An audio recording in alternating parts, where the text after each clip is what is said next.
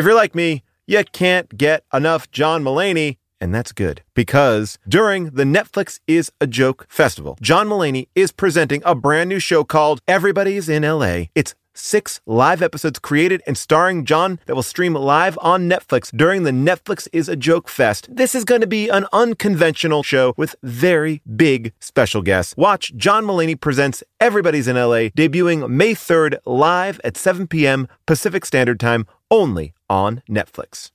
Here's something that we've known since the dawn of bread. Everything is better sliced. Let me explain. Slice a pineapple, you get a blast of fresh fruit. Slice some jeans, get some jorts. That's why the new Captain Morgan Sliced went all in on 4 bold, deliciously sliced cocktail-style flavors, including pineapple daiquiri, strawberry margarita, mango mai tai, and passion fruit hurricane. Try the new Captain Morgan Sliced, because sliced is better. Visit CaptainMorgan.com to find Sliced near you. Does not contain real fruit or juice. Captain Morgan Sliced, premium flavored malt beverage with natural flavor and certified color. Captain Morgan & Co., Plainfield, Illinois. Please drink responsibly. 21 plus.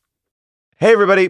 Just wanted to give you a quick heads up here. There's something we should all be doing. It's going to improve your life, make every day a little bit better, and that is eat more Reese's peanut butter cups. Yes, think about it. All the gurus, all the coaches out there, they've never said the words, eat more Reese's. I mean, that combination of sweet chocolate and salty peanut butter, I mean, this is something that brings other people and ourselves joy. That's why there's 2 in a pack. Shop Reese's peanut butter cups now at a store near you, found wherever candy is sold, and often in my pantry, because I love these.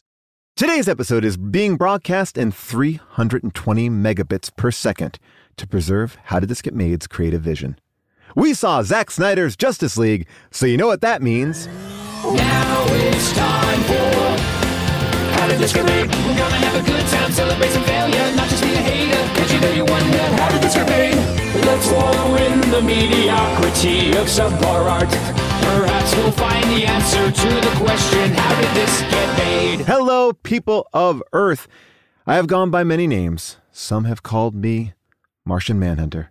Others call me Tall John Shear. Welcome to How Did This Get Made? And hold on to your mother boxes. Today we are talking about Zack Snyder's The Justice League. It's an epic. Consider it Bat-Her, Return of the Superman. Here's the premise. Batman and Wonder Woman team up with The Flash, Aquaman, and Cyborg to protect the Earth from an evil that threatens to eradicate life on the planet. In doing so, they must revive Superman, and it all ends in Russia. Now, that's the plot. Now, if you're wondering what is Zack Snyder's Justice League, let me explain it as quickly as I can possibly do it. Zack Snyder, he had planned on a 5-film series in the DC universe. That's Man of Steel, Batman vs. Superman, a Justice League trilogy.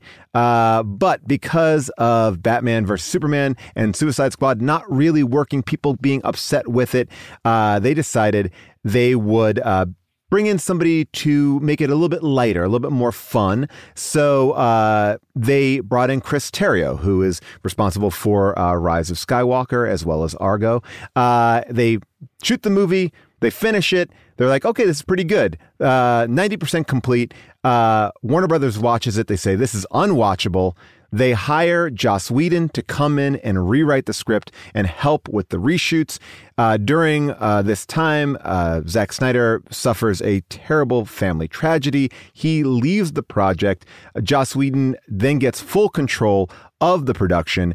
He adds 80 pages to the script, only uses 10% of Snyder's original footage, changes the score, and the movie comes out. And basically, people are like, at best, it's a Frankenstein movie. It's just incongruous tones. People don't really love it at all. The movie kind of tanks. They go away from the franchises. They go into these individual films. And then online, this growing movement of release the Snyder Cut comes out. It seems like a joke. It seems like this is never going to happen.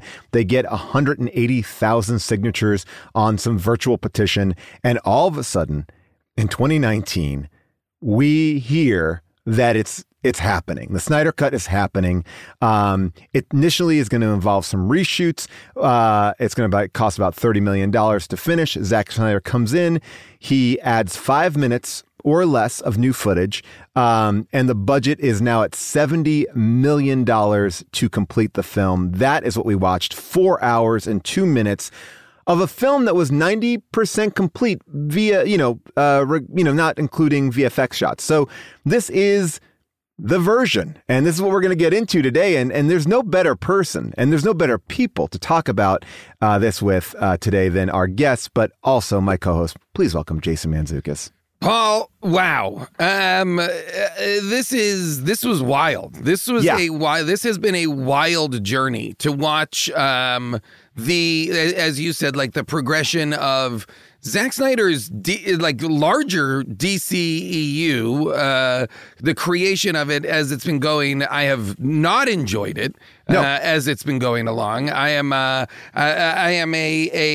was a Marvel kid, not a DC kid. Same. But I'm fully open to DC movies. I liked the Richard Donner Superman rather. I enjoyed Nolan's Batman. Same. But these movies, Man of Steel, and then just in preparation for this is the nightmare that I've decided to live in. In preparation for this conversation, I have watched the Batman v Superman extended cut that is 3 hours long. A mistake. And is like, it might as well be a concrete brutalist piece of architecture. It is so insane. And then I watched Whedon's cut and I watched the Snyder cut. I did that. So we are for those of you complaining that you just watched the Snyder cut, fuck you. I watched all of it. I did too, and I'm excited to talk to you. And I've got takes. I've got takes for days. Bring these guests. Let's do this. I cannot wait. This is going to probably be a different episode. I have a feeling it's going to be a different episode. I suspect it is. And never have I been so thankful that June Diane Raphael is out of town and unable to record because we would never have a chance to do this episode. She would not stand for it, and rightly so. Rightly so. I don't think she would even let you watch this movie at home. I don't believe so. Yes. So doesn't she have parental blocks on certain channels for you? She does it on my computer and on my phone. I can only watch YouTube Kids. Look, I will say that my history with June and superhero movies is I've been banned from YouTube Kids. Well, that's because you make those weird, those weird Mario walkthrough videos. All right, so yes, the only 2 superhero movies I think June has seen. Well, definitely Wonder Woman, definitely Ant-Man, and she fell asleep during Guardians of the Galaxy 1. That's where I know where she's at. So this would really be a tricky one for her to get into. But we have decided to cross over, share the space with one of our favorite podcasts. I'm going to introduce them both individually, but talk about their podcast first of all. You know them as together as the hosts of Blank Check, which reviews directors' complete filmographies, episode to episode, specifically auteurs whose early successes afforded them a rare blank check from Hollywood to produce passion projects. Each new miniseries kind of breaks them down, gets into great detail. Right now, they're doing this amazing bracket, directors against directors going up against each other, which is just fantastic. But individually, they are also hashtag the 2 friends. Yes, they are. Don't worry. They are also hashtag the 2 friends. And let's not forget that sometimes, those checks, they cash and sometimes they bounce, baby. Please welcome our first guest, Griffin Newman. You know him as Arthur on The Tick or Watto on the George Lucas Talk Show. He also lends his voice to the upcoming Masters of the Universe Revelation on Netflix. Griffin, how are you? I'm doing all right. Jason was throwing down his bona fides for how deep he had gone into Snyder in the last week. I did all of that plus Man of Steel and Dawn of the Dead. So I feel like I spent. Dead? Yeah, I want to go back to the beginning. I want to go back to the beginning. Yeah, you got to see the whole thing. All right, and our next co-host for today's show, also a host of Blank Check. Please welcome David Sims. He's a film critic at The Atlantic, and his interview with Chloe Zhao is excellent. If you have not read that, she directed No Man Land. So please welcome David Sims. How are you, David? Thank you. I'm doing well. It was fun. I feel like Chloe and I mostly talked about her dogs. We kept swinging back around to her dogs in that interview. That's what I remember most. I would like to say that I watched the Snyder Cut, and then I said to my wife, like, maybe I throw on the Joss Whedon version, like, because I only saw it once, and she was like, I don't want you to do that. And so all I did was I watched the Snyder Cut. But I saw it all before. I've seen all this stuff. We should say that David has a 1-month-old, so the fact that you were able to true. even steal 4 hours to watch this is impressive. We pulled you out of paternity leave, and we appreciate you doing this, and it's something that we are excited to have you here. I want to, before we even get into this film, is there any hot takes on where you rank like the DC universe? I'm opening up to everybody. Jason, I know we talked about you already, more of a Marvel guy as am I. I have not enjoyed the Marvel. I've not rather enjoyed the DC movies almost at all. Like they have been, I would say largely for me, with the single exception of Wonder Woman 1, they have been unexceptional, uninteresting, and kind of overwhelmed by this Zack Snyder gloom. I'm going to disagree with you right off the bat and say Aquaman. Shazam is fun. Shazam is fun. Aquaman, Yeah, actually, let me amend Birds of Prey, and Shazam are all. Those are movies to me that are good in comparison to these other terrible movies, but none of them I think would I put up against Thor Ragnarok. Well, that's why? Why? Well, why can't they do a Thor? Why can't they get there? Because that's like, we're still in the beginning. We're not in the 10-year anniversary yet. I mean, Thor Ragnarok came out after the 10 years. But DC's acting like they're not at the beginning. That's my problem. DC is like drowning the marketplace with stuff. Like, and we can get into it, but I mean, my hottest of hot takes is, and I hate to say this because I believe that the only reason we have the Snyder Cut is because of toxic fandom, and because toxic fandom was rewarded, which is now only going to embolden toxic fans. Because toxic fandom was rewarded, we got the Snyder Cut, and I'm here to say the Snyder Cut is a better version of the movie Justice League, full stop. Yes, far 100%. better. Yes. Yeah. Far better. Well, far better. I mean, it's also 4 hours long and has like multiple moments of like minutes long exposition dumps, but nonetheless, I'm in. I want to at least. I want to break it down, but I want to hear where you guys stand, David Griffin, about on just the DCU, where you're at. What do you feel? What do you like? What don't you like?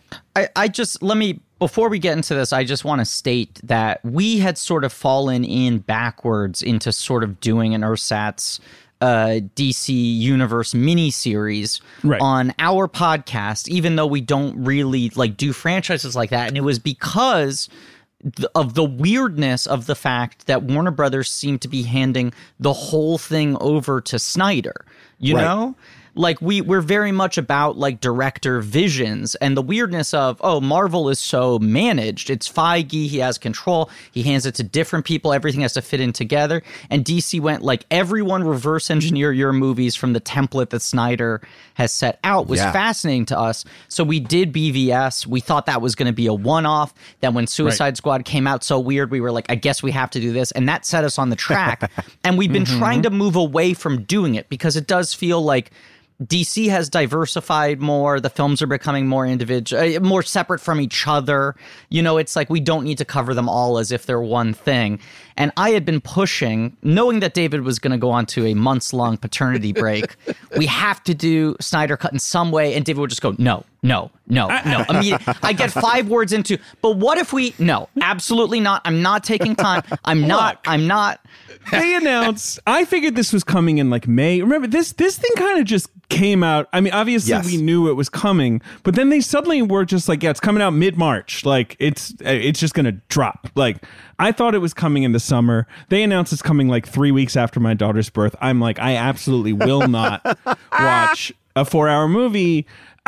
What I think I didn't realize was newborn babies are very demanding, but they are very immobile. So you are actually kind of watching a lot of TV. It's the best time because they don't they require a lot, but also not so much. It's like you are grounded. Yeah, you are grounded. You are grounded, and you are working. But there is a there's a simplicity to it. Once they start moving, it's a whole nother ball game. Yeah. Wait, so are you saying your baby's first movie experience was the Snyder Cut?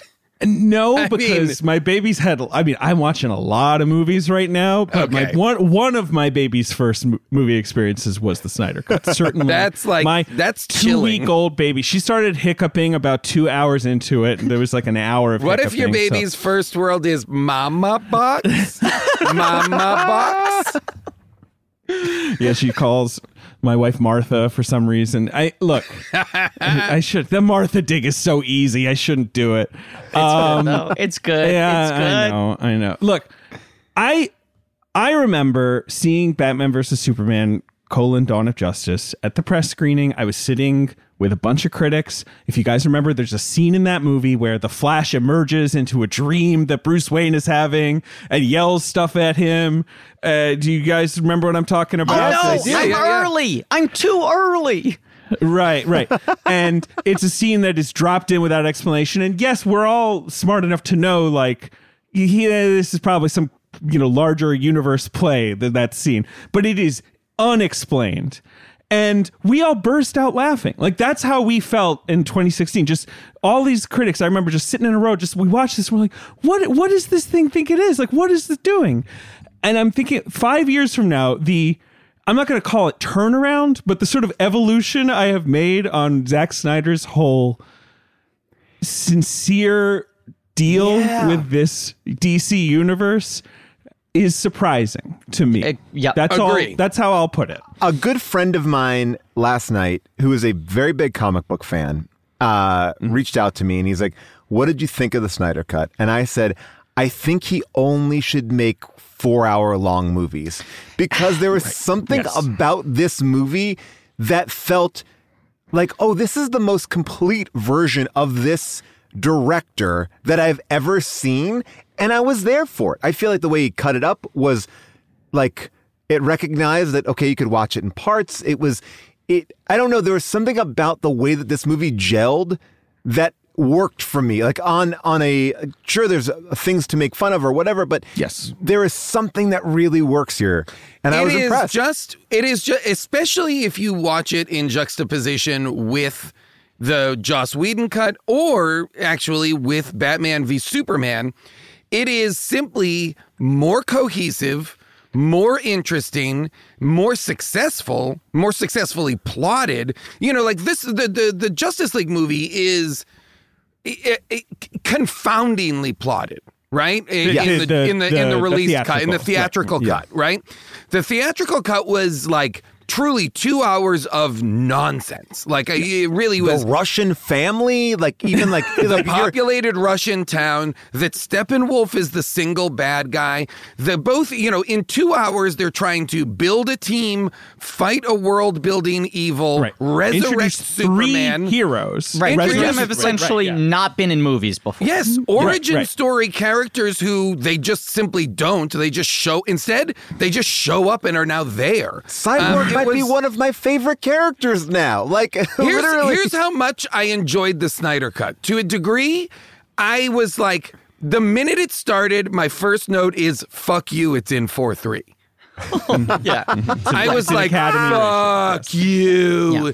How dare you make me watch a different aspect ratio? 20 minutes later, I'm like, I don't care. I don't care that it's in 4:3. This is infinitely better at explaining what's happening to me, and tonally consistent throughout, which the score helped, which his editing helped. I don't know, it just I stopped taking better. Notes. I stopped taking notes because I'm here. I'm in. Every now and then I might jot down one thing, but I was like, you have pulled me into a world, and now I also get people like, oh, it's CGI and slow-mo, but it felt like I was going over to somebody's house to have a meal that I'd never had before, right? Yes, there are a lot of things that I may not have picked myself. There are a lot of things that may not even be my favorite thing. But in being presented in a loving way, I was open to trying everything there. And I found myself liking it more than I ever thought I would have. Okay, I need to share my hottest take. Okay. That I've been sitting on. And I feel the kid Griffin Newman coming in. I'm overflowing with hot takes. Already we're touched on so many things that I'm just like champing at the bit to Please, just interrupt us. Champ away, But I will friend. say right off the bat, because you were asking for a previous history, David and I are much like you guys. We're more Marvel zombies than DC fans. I think I like DC a little more than David does. Like, I actually read more DC comics, I think, at our comic reading peak than you, because you never really read DC titles at all, right? Only stuff like when Grant Morrison did All-Star Superman. You know, when people would come in and have like some sort of like contained take. But anytime I tried to swoop in and be like, you know what, I'm going to read all the Batman titles, I would tap out really fast because I was just like, I can't, you know, like reading comic books, if you really want to do it, it's very time consuming. You got a lot of shit to keep up with. And so like Marvel was always as David, much as I could handle. You seem overwhelmed by the concept of reading comic books. As a child. It's too much. Without a cell phone, I imagine, or internet. I'm just imagining you as a young boy on the streets of New York City going into the comic shop. To buy your comics. I have no reason waving to his believe. arms around. There are too many titles. There's too many titles. I'm just a young boy living in New York City. You know, I know where you're going, Jason, but I was a young boy in New York City. I did go to the comic shop until 9 years of age, and then I went to the comic shop in London. Where I lived. And then you were like, whoa, give me that Judge Dredd. You're like, give me those Captain English. Britain. Yeah, exactly. I can't wait to read Dennis the Menace, but the different one. I did read the Beano. I forget if we've talked about this on my podcast, Griffin. Anyway, Griffin, can you wait? Did you have a take?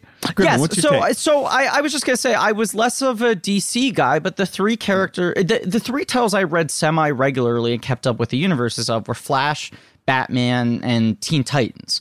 So like three members of this team essentially comprise the only things I ever seriously followed in the DC universe, right? I'm ostensibly in the tank for. In terms of my rankings, it was always like Wonder Woman's probably my favorite modern superhero movie, point blank. Like I prefer Wonder Woman to all the MCU movies, I think. But then I put pretty much every other MCU movie in between there. I'd say like Shazam is close to Wonder Woman for me on that tier. And then I like Birds of Prey and Aquaman with some reservations. And then everything else I could pretty much leave behind, right? I love Aquaman. I'm a huge Aquaman defender. Thank you, David. Like to me, like I'm as excited to have you on because I also there's something about Aquaman that I will say, and I've talked about this where it is in many respects like what a child would want a superhero movie to be, and I love it. Like I just love it because it's like, let's do that, and there's something so pure. And again, like this movie,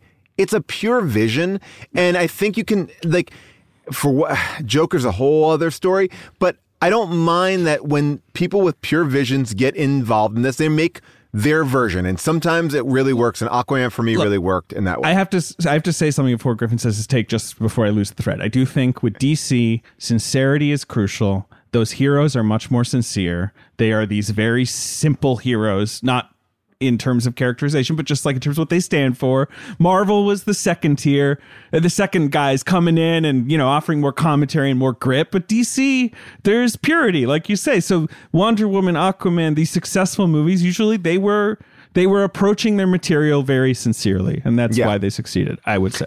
Yes, and I think the difference for me, and I want to make it clear, I like Aquaman just less than David. Sure, it's so good. I watched it again recently. It's so good. I think the thing those two movies do really well is embrace all the silliest aspects of the characters that made them feel unadaptable for so long and put a lot of very earnest appreciation into the sort of pure totemic quality of what they represent, right? Yeah. And I always just was kind of bummed out by the Snyder, like, oh, they hate being heroes. This world is so bleak. It's so dark. I mean, it always just kind of felt like Zack Snyder hates superheroes as a concept to me, you know? And like, even when he was doing Watchmen and doing press for Watchmen, he kept on saying like, I would never make a Superman movie. I don't get that guy. These are the kinds of heroes I understand. They're like drunk and they're angry and they're bitter and they're washed up, you know, like he kind of framed it that way. And then the fact that he became the architect of this whole universe kind of bummed me out because it is a depressively dark view of this thing. And BVS was kind of like, for me, a real breaking point where I was just like, this is like incoherent to me. You know, beyond it feeling oppressive, this thing just like makes no sense. It is just confounding on a scene-to-scene basis. And my hottest take is that in my prep week, I watched the ultimate cut and I was like, oh, I get it. Wow. Yeah, okay. I don't even know if I like it. I don't know if it's a bridge too far to say that, but like talking about what you said, Paul, of like you watch the 4 hours of this and go, maybe he should only make 4-hour movies. Yeah. BVS is like incoherent, perplexing 2.5 hours. And you watch the ultimate cut and you're like, this makes sense on its own terms. I understand it. And perhaps you can only let Snyder go full Snyder, and trying to rein him in at all is a recipe for disaster. Well, that's the mistake that is born out of both of these extended cuts is it illustrates to you that he was the messes that came out. The messes that came out were partially messes because so much had to be extracted to make basically Marvel Phase 1 is 10 movies long to set the stage for, all of these individuals, then bringing them together into teams, then building out. They pop up in each other's movies, little bits here and there. They do a good job of walking you into a constructed world of all of these people and how they're now all going to gel or not gel together. In this sense, they tried to do something similar, but I think Snyder's version of it was, let me just make the movies 3+ hours long and we'll get all of those character introductions. We just won't do it in individual movies. And Warner Brothers was like, no, we need 2-hour movies, man. We need 2-hour movies. Yeah. And that's too much. Like, to me, the fact that 90% of this movie was shot, really, it was, 90% of this movie was done or whatever it was. Yeah, 100% was shot. It was 90% locked, essentially. Okay. Right. It was so just some minus VFX. final Right, effects. Yeah. So that, to me, it speaks volumes. Like, he shot a 4-hour movie. Like, there's no version. I guess we're all talking about the same thing. It was like, he made a 4-hour. Like, how do you make this smaller? Like, we saw what it is. You can't. Right. Like, he's not writing within the confines of movie making. No, and this is the most bananas thing to me, which I feel like we need to sort of acknowledge as we get deeper into everything.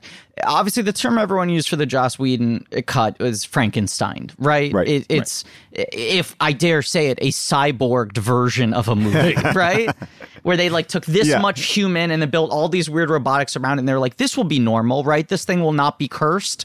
But I do think it is important because the framing of this now is like he finally got to make his absolute pure vision of the movie, which I don't think is totally accurate because there are two things, one of which you already said, Paul, which is after the response to BVS, which was largely negative, they were at that point, I think, 6 weeks away from starting filming on Justice League. They were so bullish on it that they were like, we're going right in. And then the response to BVS was bad, even though it made money. But I think they felt like, oh, we can't double down on this. So then they go red alert. Terrio and Snyder rewrite this, make it brighter, change the look of the movie. Like, you have to make this lighter. So there was already an adjustment before Snyder started filming all of the footage that finally made it into this film.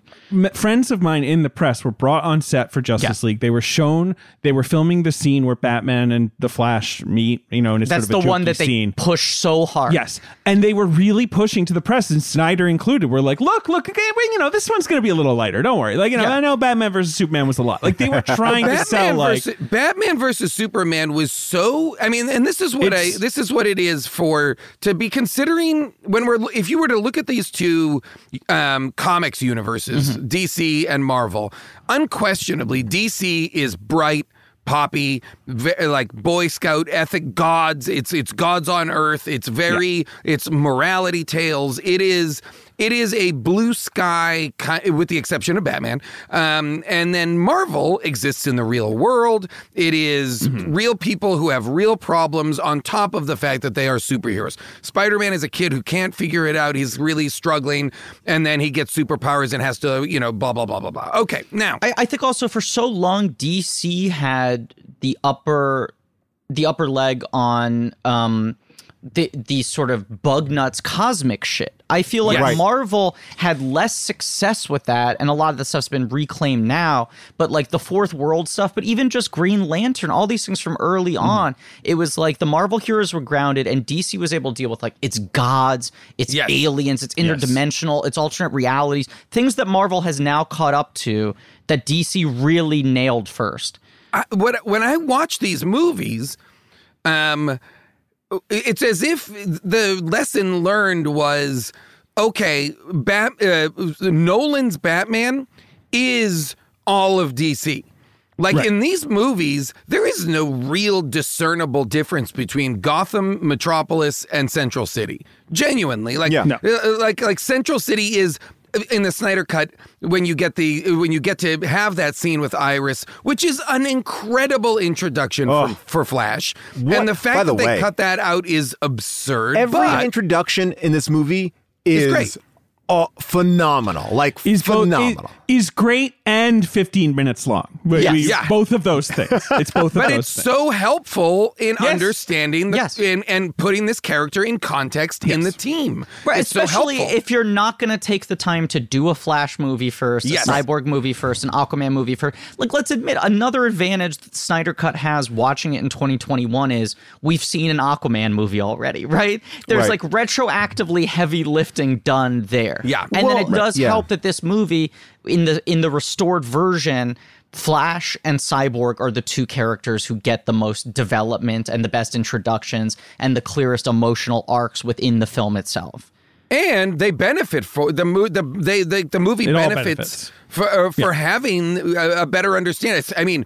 I mean, without a doubt, way for Cyborg, it's night and day in terms of like how much more you understand about this character's journey and arc comparatively. You know what I mean? Cyborg is literally the heart of the movie in a way. I mean, but I mean, it's the reason why Superman comes back. It is all the emotional, all the true, like, big-hearted moments. It's not between the characters saving the day. It really is about like the sacrifice of Joe Morton, who, look, this guy, we know if he's working in a lab, shit is going to go wrong. I mean, we know this now from Terminator 2. And this. No, don't have him near any metal men. It's not good. But on the other hand, how are you Warner Brothers and you look at this cut and you go, first thing that has to go, all the Joe Morton scenes. Like, Joe Morton's in like 2 minutes of Joss Whedon. That guy's fucking money in the bank. Yeah. So good. Today's podcast is brought to you by Squarespace. I love Squarespace. I'm in the middle of trying to balance my business life and my real life. This work-life balance, it's tough, but Squarespace has been helping me by giving me the tools to reach my goals and have time to celebrate. That's right. Squarespace is the all-in-one website platform for entrepreneurs to stand out and succeed online. With the guided design system of Squarespace Blueprint, you can select from curated layouts to styling options optimized for every device. Get your website discovered fast with integrated optimized SEO tools. Plus, make checkout easy for customers with easy-to-use payment tools. You can accept credit cards, PayPal, Apple Pay. Plus, with Squarespace AI, you can explain what your site is about. You choose your tone and enter what you need to get auto-generated perfect text. Anyway, I love Squarespace. I've been building sites with them from the beginning. And when I launched my book, I said I'm doing it all myself on Squarespace, and I'm very pleased with it. Head to squarespace.com for a free trial. And when you're ready to launch, go to squarespace.com/bonkers to save 10% off your first purchase of a website or domain. I recently went to the Telluride Comedy Festival, and I was sick and tired of staying in the same kind of cookie-cutter places, and I went on Airbnb, and I found a perfect spot for me and the family. We had an amazing time because we felt like home. Then I realized, wait a second, what if I could give that feeling to someone else? Yes! That's the best part. When you're away, your home could be an Airbnb. That's right. Many people host on Airbnb, but there are people who have never thought about it or didn't even realize that their space could be an Airbnb. Hosting can easily fit into your lifestyle, and you can make someone feel great and make a little bit of money too, because we all need a little bit of money. And maybe your talent or your gift to the world is having a killer place. So if you have a home, but aren't always at home, you have an Airbnb. Your home might be worth more than you think. Find out how much at airbnb.com/host. Today's episode is brought to you by Captain Crunch. Who said the kids get to have all the breakfast fun time? Break away from the ordinary with Captain Crunch and bring back the spirit of adventure to your mornings. Everyday life can be stressful, but a tasty bowl of Captain Crunch is an escape from morning monotony. Enjoy the bold flavors like original Captain Crunch, Crunch Berries, Oops All Berries, and peanut butter. Plus, the crunch you love is now available in cinnamon, and it is delicious. Even in a sea of milk, the crunch of Captain Crunch is epic. Yes, my family is all in on the cinnamon Captain Crunch. I didn't think you could make it better, but they did. I love my Captain Crunch, and now I love sharing it with my kids. Join the crew for your next breakfast time crunch venture. Get Captain Crunch's new Cinnamon Crunch now at a retailer near you, and learn more at CaptainCrunch.com. Here's the thing. Look, hiring Joss Whedon to make a sequel to Batman vs. Superman. Let's say, forget the Justice League. They literally, they make Batman vs. Superman and they're like, Joss Whedon, soup to nuts, make Justice League. That would be a bad decision. That would be a tough thing to pivot. Having him make a movie inside of a movie that was already made is a worse decision. Well, the most insane decision is telling him also, it's got to be 2 hours long, 120 minutes, no more, no less, which has been widely reported they insisted on for whatever reason. I will say this, like, there's something, let's just take away the allegations right now and just talk about, like, I'm not trying to separate the artist from the thing. I just want to just talk about it in a pure way and go, I love Joss Whedon and what he did on Buffy. I was a big fan. When I first saw The Avengers, I was like, this is good. It was not my favorite, but it was good. Like, I was like, I like it. I really didn't like Age of Ultron. Sure. And when I saw what the Russo brothers did to Civil War, I was like, oh, that's my Avengers movie. Like, that's how you do a team movie in the Marvel universe that feels like it's got the right tone. My thought was, why do you take the guy who essentially fucks up the team movie in the Marvel universe and then bring him over to fix up your problem in the DC unit? It's like, oh, he's already proven that that's not his strong suit. Like, he messed it up, right? Like, I'll say this. Fumbled the ball. David and I are definitely Whedon Avengers fans over Russo Avengers fans. But even still, it is very bizarre to hand that to him after Age of Ultron, which had a similarly complicated reaction. To the degree that also Whedon kind of steps away from Marvel, and there's this rejigger. He fought with the studio on that one. Whatever. I mean, hiring Whedon was bizarre. Is all I'm saying.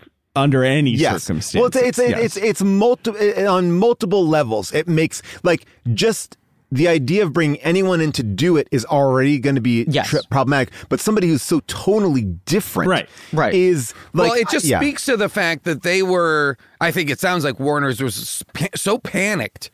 At how hopeless and dour and dark Snyder's worldview was, that they were like, let's bring in, you watch these two, if you watch, and I don't recommend anybody do this ever, if you watch both the Snyder cut and the Whedon cut, back to back, you see how there are reshoots that are keeping Snyder Aquaman line and then just reshooting Batman's response line just to be a quip.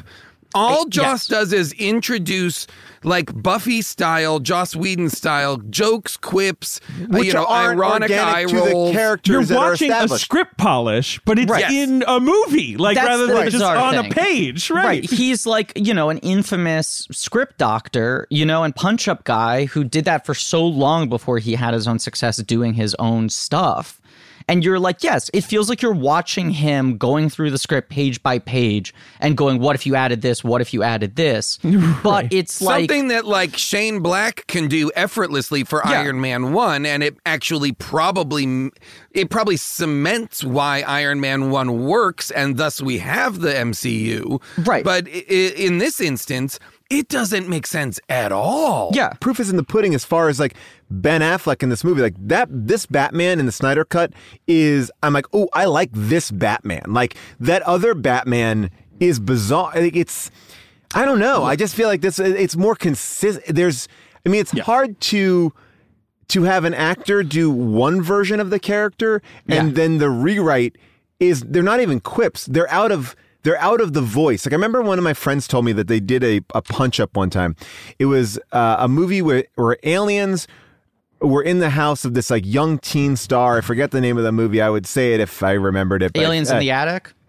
It might have been Aliens. Yeah. Yes. All right. So, and yes, I think it was. And the idea was that when they shot the movie, the aliens didn't speak any discernible language.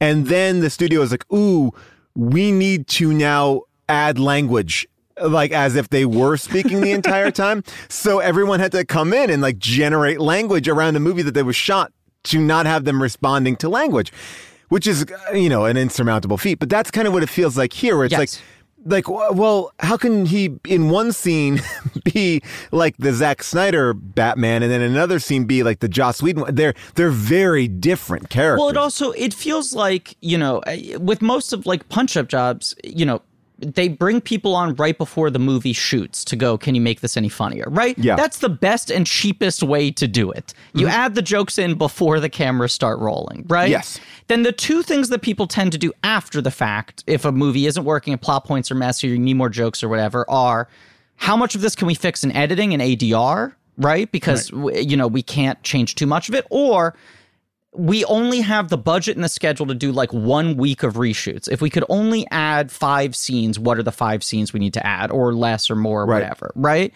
And this is like, it's like they hand it to him and he went, well, if I was there on the day, I would have done this, but obviously we can't. And they went like, no, don't pitch anything. We'll fix it in CGI.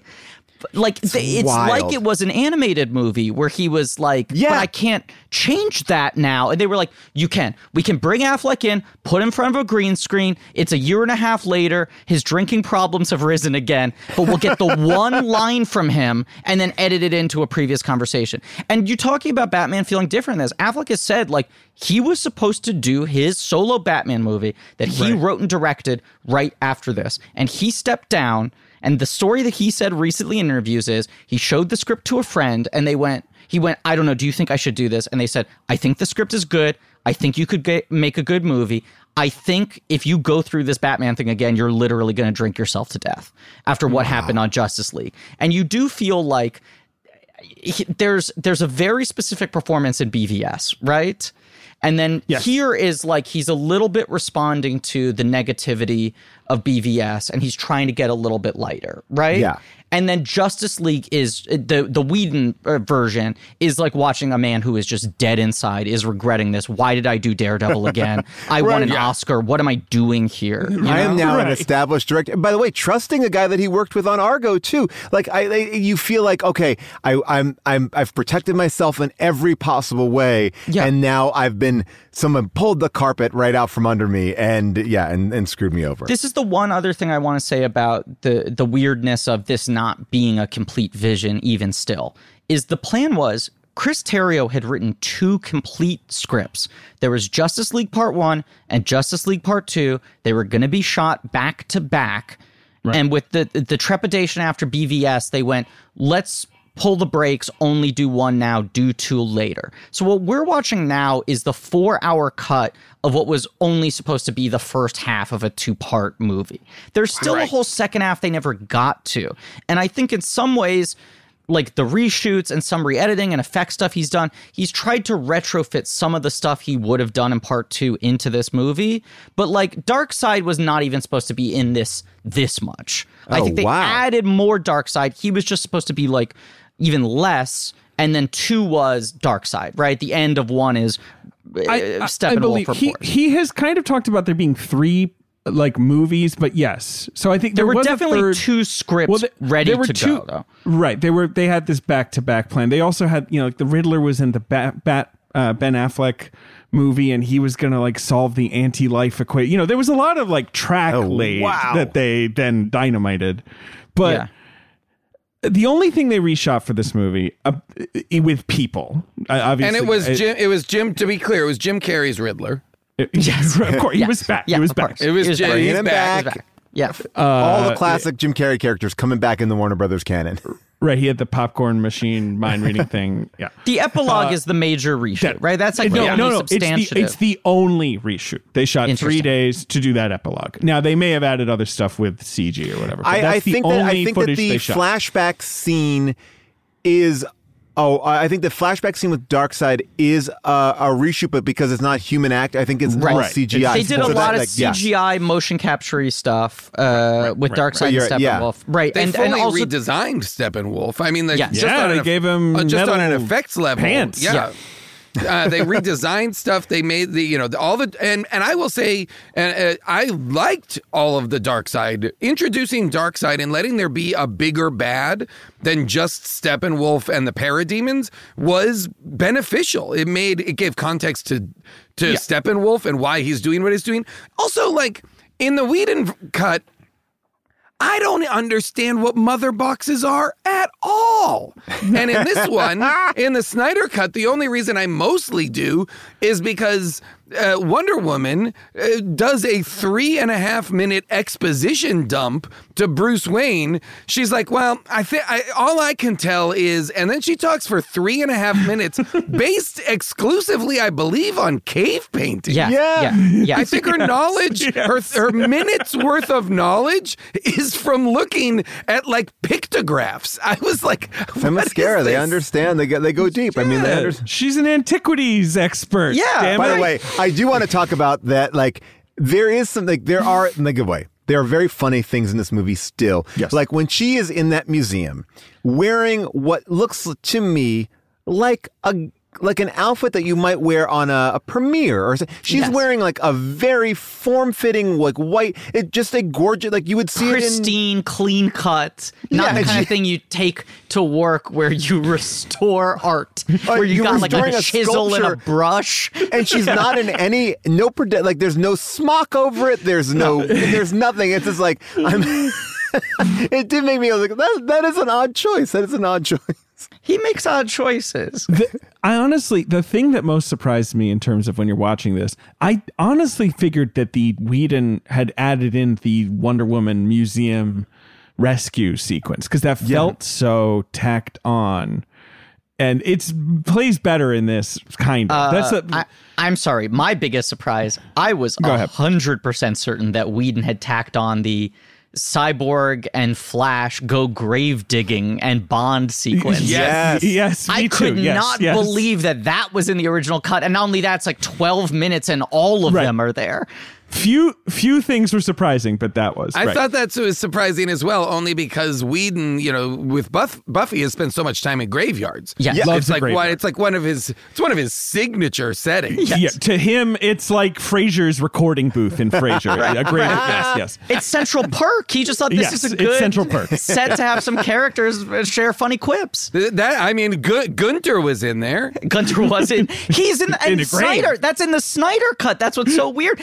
Gunter is just there in the graveyard. He is CGI. All fully CGI. Right. But because we've talked a lot about the movie, like the general sense of the movie. Let's talk about this epilogue, because that is the new footage. Like that is this, I think what you're talking about, this idea of like, this is throwing towards the overall vision. I think that there's a couple moves here that he is basically going like, this is what we were going to do. And now suck it. Like, I think or maybe making a play to be like, let me take the Justice League in my own world, and now I will exist separately from this, and let me go make my things. And I think he should make them exclusively for HBO Max. But that ending, I'm going to go in the most suspect of Jared Leto being in this ending as the Joker. I'm going to go in, and I got to say, I was like, is it 4 hours and 2 minutes? Like, am I 3 hours and 50 minutes in and going, am I worn down?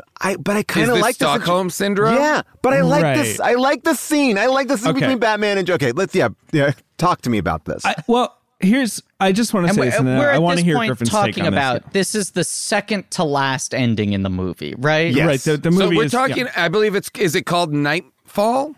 It's the Nightmare with a K. Nightmare with a K. Yes, Nightmare. It's the epilogue now, because the movie ends. It fully ends. You see every hero, has rediscovered their sense of purpose. You see the Flash running. You see Superman opening his shirt. Right? Like it's everyone's the ending. happy. And then it's like, and 20 more minutes. And whereas I do think the movie would be better as a movie if it actually ended at the ending, at Superman opening his shirt. The epilogue feels, like you say, more like Snyder kind of being like, and look, here's a bunch of stuff I had planned. Right. Yeah. Interested? You know, His big picture plan was, like, by all accounts, movie 1 was Steppenwolf, right? Teeing up movie 2, Darkseid. That's the escalation. Yes, movie 3 was evil Nightmare. Superman. Right. Yes, like his whole thing was, because you see this in BVS, it's the first of the 2 dream sequences that then amounts to Flash showing up and saying, I'm too early, right? He was so obsessed with this alternate timeline and he's made this clear now, but Warner Brothers shot it down. The thing was supposed to be that Batman slept with Lois Lane. And Lois Lane... Say cucks. Batman cucks Superman. That was his pitch. Yes. Right. And then Superman goes apocalyptic and it creates just a horrible hellscape for everybody. So that's what he was working towards. You see that in BVS. And then I think he just was like, well, I'm never going to get to make my other 2 movies unless I leave people salivating at the end of this one. It's a grand play. I mean, it does make sense. It's like he knows the movie is finished. So he tacks on truly the next time on the end of like it really is. It's a teaser. He ends the movie. Lex Luthor sequence, and then the dream sequence of the future, and then the Martian Manhunter saying like, by the way, Bruce, great job. See you later. When was that Joe? Because I remember Joe Manganiello. There was like a post that maybe Ben Affleck they established in the Whedon one, and they established Deathstroke. Right. Yeah. It's different a little bit in this one. It's weird. There's a lot of examples of this in the movie where, having watched the 2 cuts pretty close together, too close together. There are a lot of examples where it's like, oh, this wasn't reshot by Whedon, but they just chose different lines from the same scene. Like, or they ADR different responses. Yeah, right. I don't know, but it is like the dialogue in the Manganiello Eisenberg ending in the Whedon cut is entirely different, but it clearly wasn't reshot. That one, the whole buildup is it's time we build a league of our own. Yeah, and this one, it's Batman's Bruce Wayne, go do the business. Yeah, and we should, and Madonna from A League of Their Own is in the scene. And she's, by the way, and she's good. And Lex Luthor is really like, good. There's no crying in villainy. Yes. He says that. Right. It's true. I will say that Red Letter Media did this thing that I loved where they were breaking down Kingdom of the Crystal Skull. And in the trailer of Kingdom of the Crystal Skull, the Indiana Jones, the Shia LaBeouf Indiana Jones movie, you know, he's like Shia LaBeouf, like in the trailer, yells up to Indy, like, you're a teacher? And he looks down really badass and he's like, part-time, you know, part-time. And then in the movie, he says it like, part-time. Like, it's like the trailer has the better delivery of the line that you're like, yeah! And the movie, it's like, and you watch the movie, you're like, wait, why did you pick that? You had it. You have it. And that's what this movie feels like. It's like, well, you had it, right? Why would you go over here? That's the most surprising thing is when you watch it and you're like, oh, they had all those pieces. It's not like that was a thing he reshot. They just chose the worst takes and the worst lines to keep in. What was I going to say though? You have the Eisenberg Manganiello thing, which was shot at the time by Snyder, right? And then the other 2 prologues were the 2 things he shot new for this. Now, I did read an interview with him where he said that his original plan was he wanted to be Green Lantern at the end of the movie. Yeah. And it was first, he wanted Ryan Reynolds, Hal Jordan. Yeah. And then that was just like a non-starter. So then it was, I want a different Green Lantern. I'll work with Warner Brothers. We can pick which character it is and who's playing them. And they went along with it for a while and then said, J.J. Abrams is going to do this big Green Lantern HBO series. We want to keep that clean. Can you change it? So the Affleck side of that was shot with the assumption that they would film a Green Lantern later or do it with CGI. My understanding is he shot a Green Lantern with a gun. He shot a Green Lantern with a gun. But he was drinking. And he said, "Fine, if I can't do Green Lantern, nobody can do Green Lantern." But wait, my thought was, and while I really liked the the final end reveal of the Martian Manhunter and how they seeded it in the beginning is that character has been established throughout all of the Zack Snyder films. He's in Man of Steel, right, which felt to me like, oh, well, that's way more interesting that Martian Manhunter has been here affecting, this whole time. Sure. Like I just feel like that was maybe one of those happy accidents because it makes the movie look way more complete. He shot the thing with Lois and Martha during the original shoot and had storyboarded that when she walks out, turns into Martian Manhunter. And then that was cut even before he got pushed off the movie. Like that they never did the effect. So he was able to salvage that and the seeds had been planted. Yeah. Here's my big question to you guys, though. Look, I think everything we're saying here, this movie is 4 hours long. I think there is a 3-hour version of this movie that is theatrically viable, right? Mm-hmm. Obviously, Warner Brothers is never going to release a 4-hour movie, but you can. This movie is full of sequences that you would horse trade with a studio where they're like, can we take out the Icelandic folk song? Yes. No, you can't. I'm not saying like no. Okay. David, how dare you? That's like my favorite part. My favorite part of the movie is like the Icelandic dirge. Look, she smells the sweater. Can I keep 4 of the 7 slow-mo sequences? 4 of the 7. But just like that's what I was going to say. Speed up any slow-mo just a little bit. You save 30 minutes right there. Yeah. He speed ramps within slow-mo. He will speed. He'll go anyway. Sorry, go ahead. Here's my question. Okay. So every time Aquaman walks out of the ocean, like when he rescues the guy off the boat, right? He rescues the guy off the boat, he brings him in, and he throws him on the table. Aquaman is wearing a shirt. Where did he get that shirt? Because then when he doesn't take off his boots. Then when he walks out, he takes it off always and jumps in the water. Yeah. So he's got an opportunity between jumping on land to grab a shirt that he's only going to wear while he's on land because then he got to get rid of it. He does that twice. He's got like drop boxes all across the planet. He's got like shirt piles. He's got shirts because he doesn't leave the shirt there and be like, hey, I'm going to pick this shirt up later. He tosses it into the ocean. Yeah. The girls, the women of the town take his shirt. They take it like they sniff it. They sniff his sweater. I mean, maybe they place it in places. But I guess my thought is, what would you rather have on, a wet shirt or wet boots? Because just kick the boots off. Like at a certain point, like you're walking in. I mean, I know it's rocky there. I will ask this about because we're kind of picking some parts of it.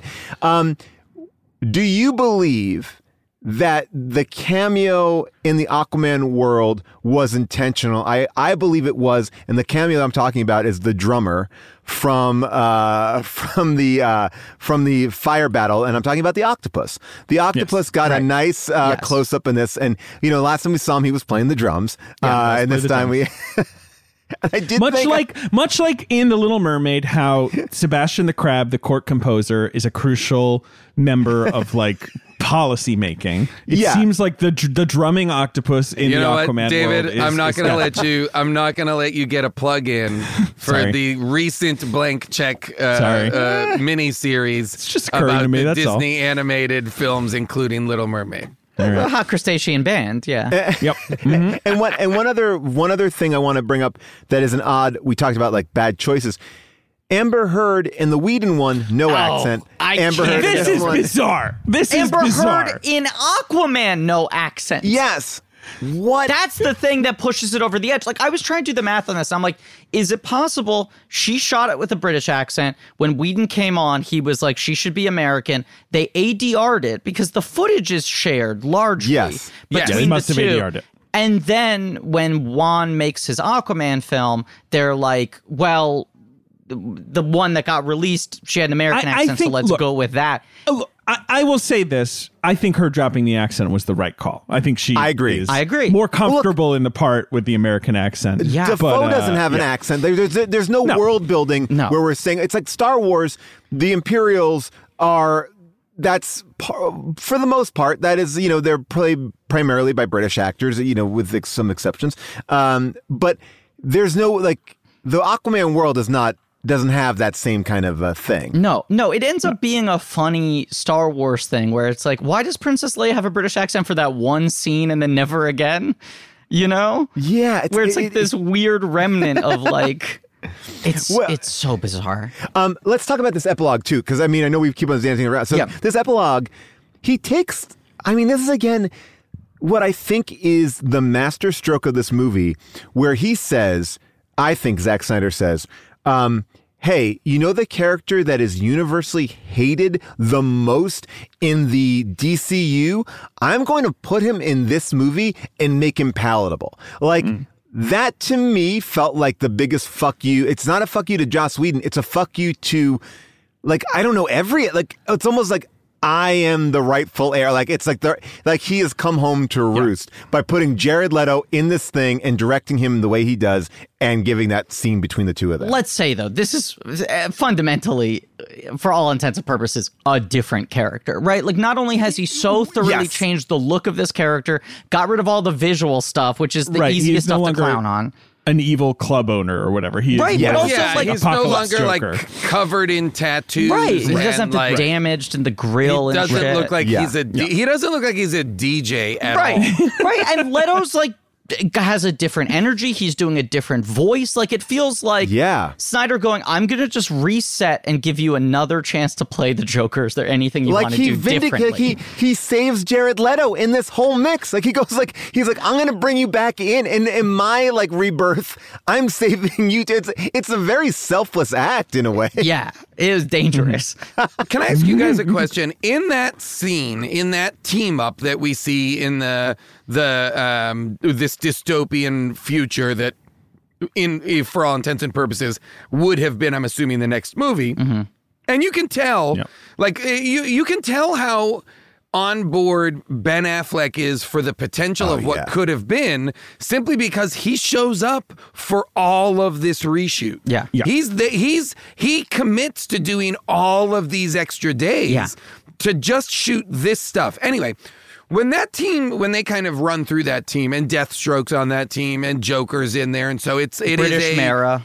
It is, it's a Suicide Squad-esque, yes, exactly, a group of heroes and villains. Was that Flash Ezra Miller? Yes.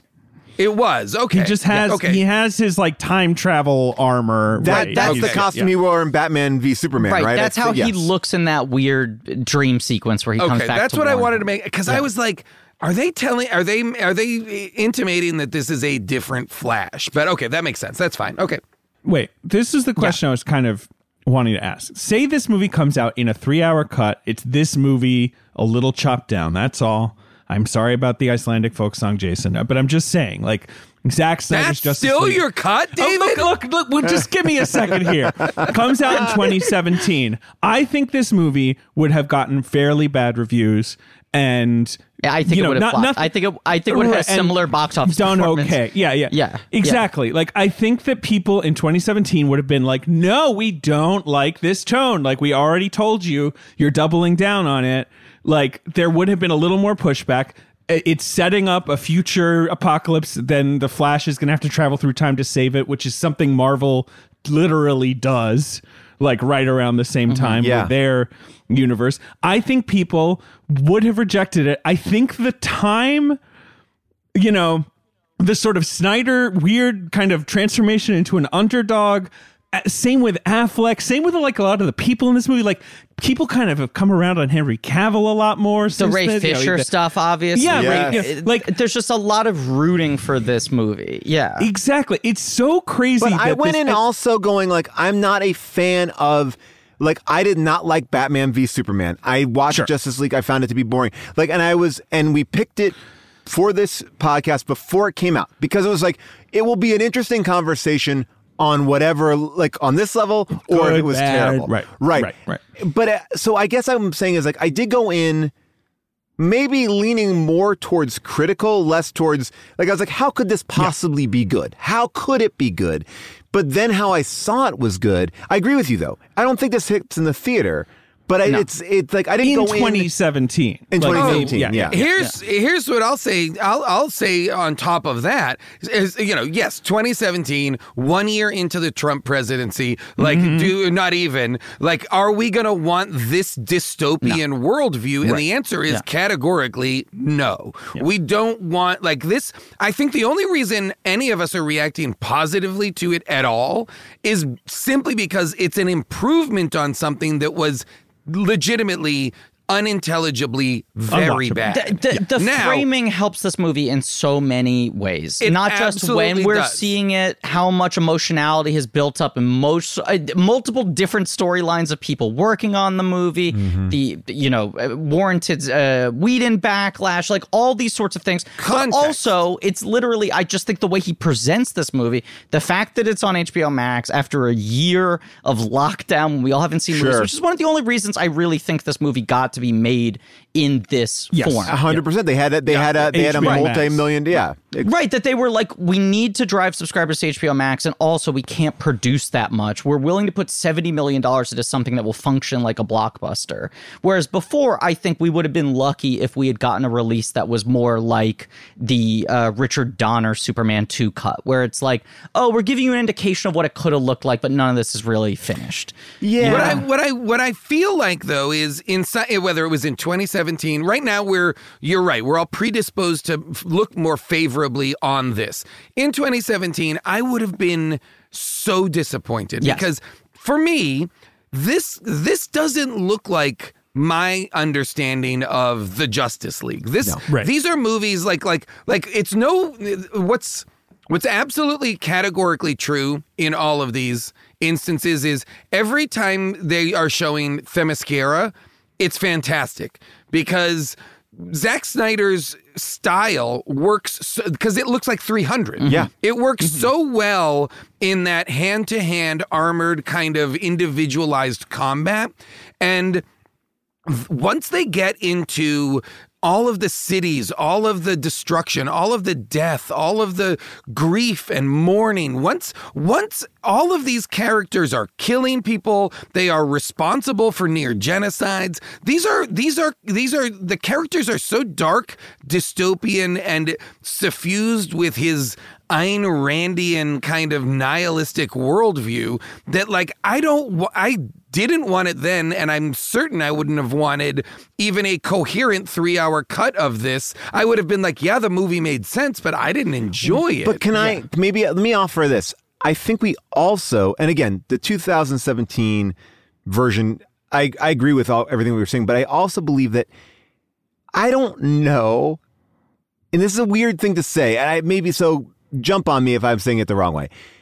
I think you can be a great filmmaker who also is better served in a world like HBO Max. Like you don't have to, and there's something about that where I'm like Damon Lindelof doing The Watchmen, like he could only tell that story on HBO. I love The Watchmen, but that's not a movie, right? Like, this is not a movie. It is, but it's not. The framing also helps with literally putting in like the chapter titles, having it be so egregiously long, putting it in a weird aspect ratio. Like it does feel like all of this stuff is sort of laying out the track of like, you need to view this differently. This is the very weird specific analogy I kept on thinking about watching this movie and being so surprised that I was sort of being won over by it. And I do want to say, I mean, to Jason's point, like a thing I just categorically hate in this movie is just how fucking gray it is. Like watching the Whedon cut, I was like, this is the absolute worst execution of more what I would want a Justice League movie to be versus this movie, which is like the best execution of what I don't necessarily want out of a Justice League movie, but I have to respect it more. And you look at like the original trailers for Justice League, the color timing is right in the middle. And then when Whedon came on, brightened everything, saturated the colors, and then when Snyder took back over, it went back down to grayscale. I hate that Steppenwolf is gray, that all the parademons are gray, that most of the team is gray, that they fight in an underground like pipeline that's gray, and the final battle happens in a city that's gray. Like it's just right. Whereas the Whedon movie, it's a city that's red. Right. And Superman puts on a suit that is black. Right, black with a gray. Why would you S. change that? Why would you change that fucking suit? Like, why would you put it? Like, it's such a great moment, and it speaks to the character. I like all these characters more, but again, I think it all just goes to. He is telling a large-scale HBO miniseries. He's telling a different thing. Not for nothing, they're about to release a black and white version of the Snyder Cut. Once again, I'm sort of just like, I guess that's better. Like, I just want him to go all the way with all this fucking shit. Do your thing. Like, I think they're trying to, like, Warner Brothers. It seems like Warner Brothers is putting people in a box, and what they've found is a mother box. Is that it doesn't work. It's like when you put let Todd Phillips make his Joker. You didn't want to make that. It gets Academy Awards. And I'm not talking about the quality of that movie or whatever, but you want you make your Aquaman. You let everyone. And I think Margot Robbie, as much as is it Kathy Yan who made Birds of Prey? Yes. Like, I think Margot Robbie is so held on to that character as much as I think. They take control and they're like, this is the story that we want to tell. And everything starts to feel like there's more ownership. And that's when Marvel works. Like, Marvel works with ownership. It doesn't work with, this is what Marvel's doing. We need to copy this. It needs to be 2 hours. It needs to be that. This is another framing thing that I think helps this movie a lot now versus watching it 4 years ago, right? Which is DC has, I think, very wisely decided their approach is, we're going to do the anti-Marvel. We cannot do this unified thing. Yep. What we're going to do is anything goes. We'll have 5 versions of the same character between TV and animation and movies at the same time. It doesn't matter, right? Like, let's just own the variety of these characters, which it's a thing like... It's like comic books. Right. You go on the shelves and it's like there are 4 different Batman titles. They're all written by different people and different artists. And one of them's for kids and one of them's like a Vertigo title, whatever. Yeah. Like, do that. Throw caution to the wind. I think I was bummed out with these Snyder movies when they came out because I was like, these are going to be the versions of Superman and Batman for a generation. Aside from the fact that it felt kind of like gatekeepy to make these versions of these characters that are fundamentally not for kids, right? Like, that are so in your face, like, this is intense. Right. This is not for fucking kids. And not only that, I wish it was rated R. I fucking resent you babies. I think you're really right. Out. That's the bummer with, Batman v Superman is like Batman and Superman are responsible, are murderers. Right. And they're Batman and Superman are straight up murderers. They're also like sad assholes. Yes. And they are all of them confronting the issues of adults. Right. They are all confronting the issues of adults or God. They're also movies that feel like fundamentally they would be boring to children. Like, it's not just that this is above them. Or scary. Right, but now you watch this like 5 years later and you're like, well, this is Zack Snyder's Justice League. This is not taking up any real estate. It's not the variety is making it maybe that's what it is. Like, we have now accepted that you can have a hilarious Harley Quinn animated show. Right. You can have all these things that so funny and great that can live. Yeah, maybe that is also the case. It's that's like, huge for me. This is just going to be like Zack Snyder. Like, and I think what happened was, and maybe for better or for worse, like, Zack Snyder's vision was influencing Suicide Squad, was in, like, everyone had to buy into this world, and the minute they broke with that, they've had success. But you can also live in Zack Snyder's world, but he's not the Feige because there isn't a Feige. There doesn't need to be a Feige. That's the other thing, right? Like, there's more diversity in how these characters get represented in different mediums. He's no longer claiming squatters' rights over, I get to be the only person doing Superman and Batman and everything. And then the second thing is, the movies have broken out of this so much that you're like, this is no longer casting a shadow over everything. If Shazam can exist and be that cartoonish, then I don't care if Snyder makes his movies this bleak. Right. But the thing I keep thinking about is I have a friend named Christopher Compton who has been writing this like fantasy universe since he was like 10 years old. It's what he would write in school when he was bored. And it's like all like his whole life experience, his relationship to his parents and stuff. He's just been working on it for like decades, right? And once a year, he'll like have a party during the summer. Just follow me here for 5 seconds, where he like stands in front of a captive audience and he tries to explain the universe as much as he can. right? And people go like, so who's that person? And he goes like, okay. And he's like chain smoking, right? And he's sort of like gesturing like there's a map. And I got invited to one of these once, and I said to my friend, like, this thing's fucking amazing. He has to write a book. And it's like, it's impossible. He can't do it. This doesn't exist in any linear narrative form. This is this, like, wide-ranging sort of, like, idea that So it's an oral history? It's an oral history of a universe that doesn't exist. And fundamentally, the only format it can exist in is this guy in a backyard chain smoking, trying to conquer, like, 10% of it. Like, every time he does this, only 10% of it gets covered. And it's decided by what people are asking him to focus on, right? Oh, I love this. And there's a period of it where you're just like, the only way this can exist is in this form. There's no way you could wiggle this into a book George or R. even R. a Martin. book series. It has to be like, it has to be this explosion over multiple books and thousands of pages, and you know, it's even like, you know, Tolkien with the, like, you know, the Silmarillion, you know, whatever. Yeah, that, you know, and this movie is the same thing where it's like, it's still only 1/3 of the movie he wanted to make at twice the length of what DC wanted for one movie.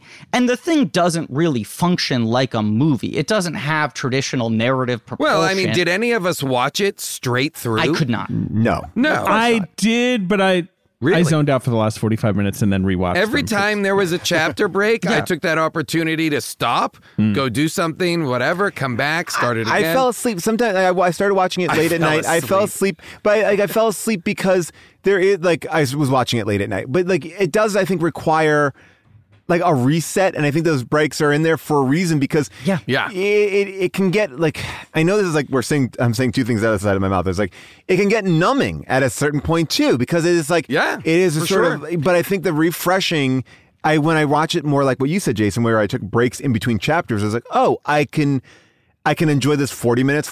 It's basically enjoying like 3 40-minute movies, and it feels incredibly digestible that way, but almost insurmountable in, like, okay, more slow-mo, more this, more music, more that, Right. Yeah. Here's the thing, people. Walmart Plus is the membership that saves you time and money on the stuff you'd expect, but also on the stuff you don't. Let me explain. Did you know with your Walmart Plus membership, you can save money on gas? Yeah.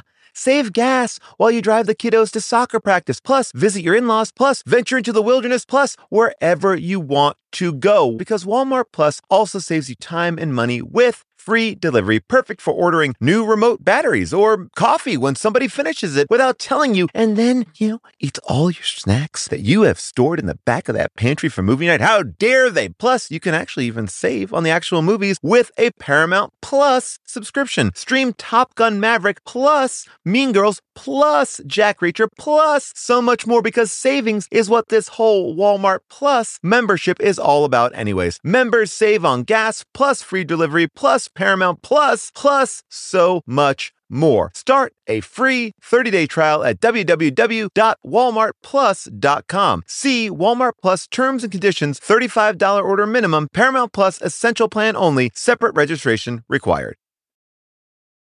Today's show is brought to you by BetterHelp. You know, there are things that we need to get off our chest. Maybe someone in your life, a loved one, is driving you crazy, but they don't mean to be driving you crazy. And you want to vent and you want to get it out, but you just don't want to drop it on them because you're not really mad at them. Maybe you're mad at yourself. Because we all have these things that set off our stressors, right? And we keep them bottled up and they start to affect us. And we start to then affect other people because our energy is off. Therapy is a safe space to get things off your chest and figure out how to work through whatever is weighing you down. If you're thinking about starting therapy, give BetterHelp a try. It's entirely online, designed to be convenient, flexible, and suited to your schedule. You fill out a questionnaire, you get matched, and then guess what? If you don't like your therapist, you can switch to another licensed therapist at any time for no additional charge. So get it off your chest with BetterHelp. Visit BetterHelp.com/bonkers today to get 10% off your first month. That's BetterHelp, HELP.com/bonkers.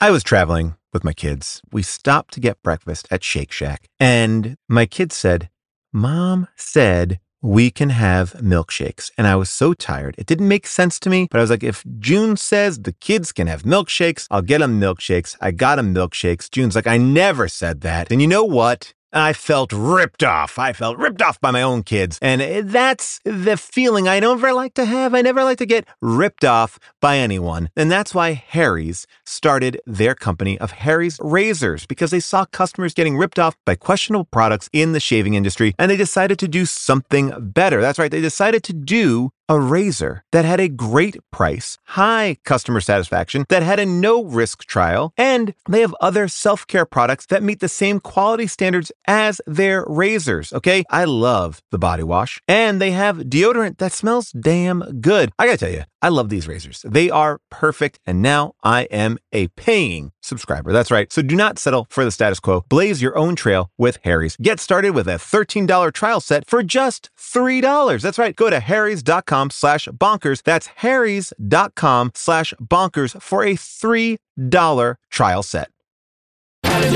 So the one thing I want to bring up to you all is what I have found a little bit on our How Did This Get Made Discord, and I made a post about the Snyder Cut, and I found this to be true as well.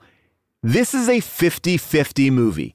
People love it or they hate it. And I want to acknowledge that other percent, people who probably already tuned out by this point, but the hate for this movie, this Snyder Cut film, is real. Like, and I want to also remember, like, how do we even, like, I don't know if I totally get it. Do you feel like that hate? I mean, I'm curious because I haven't looked at it or anything. But do you feel like that hate is basically hatred towards why we have the Snyder Cut, more about how the toxic fandom kind of needled and cajoled and threatened and bullied its way into getting this movie released, or is it I watched this, I hated it? Like, this is like, you know, people hate the introduction of the Flash scene, you know. I was blown. Okay, so that's a perfect example of, I was blown away that they took that scene out. The introduction to the Flash. Also, I want to, because David has it as his background, so I want to call it out. This movie fully rips off the idea of pocket dogs that I pioneered on the TV show The League. Yep. The Flash takes a hot dog out of midair, puts it in his pocket for later, i.e. a pocket dog. You're welcome, Zack Snyder. I guess you can steal from the best, but that scene is such a good, incredible set piece to introduce us to this new character. I was blown out that they took it out. You've got also Kiersey Clemons as Iris West. Was amazing as Iris. Right. Yeah, very nice little performance. Who is now coming back, right? Because, I mean, there were like She's two news cast stories in the last Flash week. Movie. She is coming back for the Flash movie, but Crudup is not. Weird. Oh, is that right? Yeah. Okay. I don't know what happened there. Yeah. But what I was going to say is, like, here's a great explanation of why some people hate this movie, right? Snyder is just so specific in what he does. It's one of the reasons I rewatched Dawn of the Dead this last week, because that's very much my favorite movie of his. But that's the one movie where it's like, it's a James Gunn script. It's got all this James Gunn in it, and he was very much a director for hire, trying to show off and do a snazzy job, but it's not a movie that's in the same way as, I would argue, pretty much every other film in his filmography, so reflective of his worldview and all of his aesthetic interests, right? And I just feel like when you make choices this specific, it's going to piss some people off, which it generally has for me. I just go like, this guy's not my flavor, right? Mm-hmm. But you get to a scene like that, which is like really good in and of itself, is really kind of elegant character development, introduction, but, like, you can start pulling apart threads of just, like, and this is a thought I kept on having. The guy fucking loves slow-mo, right? He just thinks everything looks cooler in slow-mo. He cannot resist but use it anytime. He also uses snow-mo. He uses snow-mo as well. Which is when he puts snow into the movie. There's just inexplicably snow inside of the set pieces. Right. Yeah.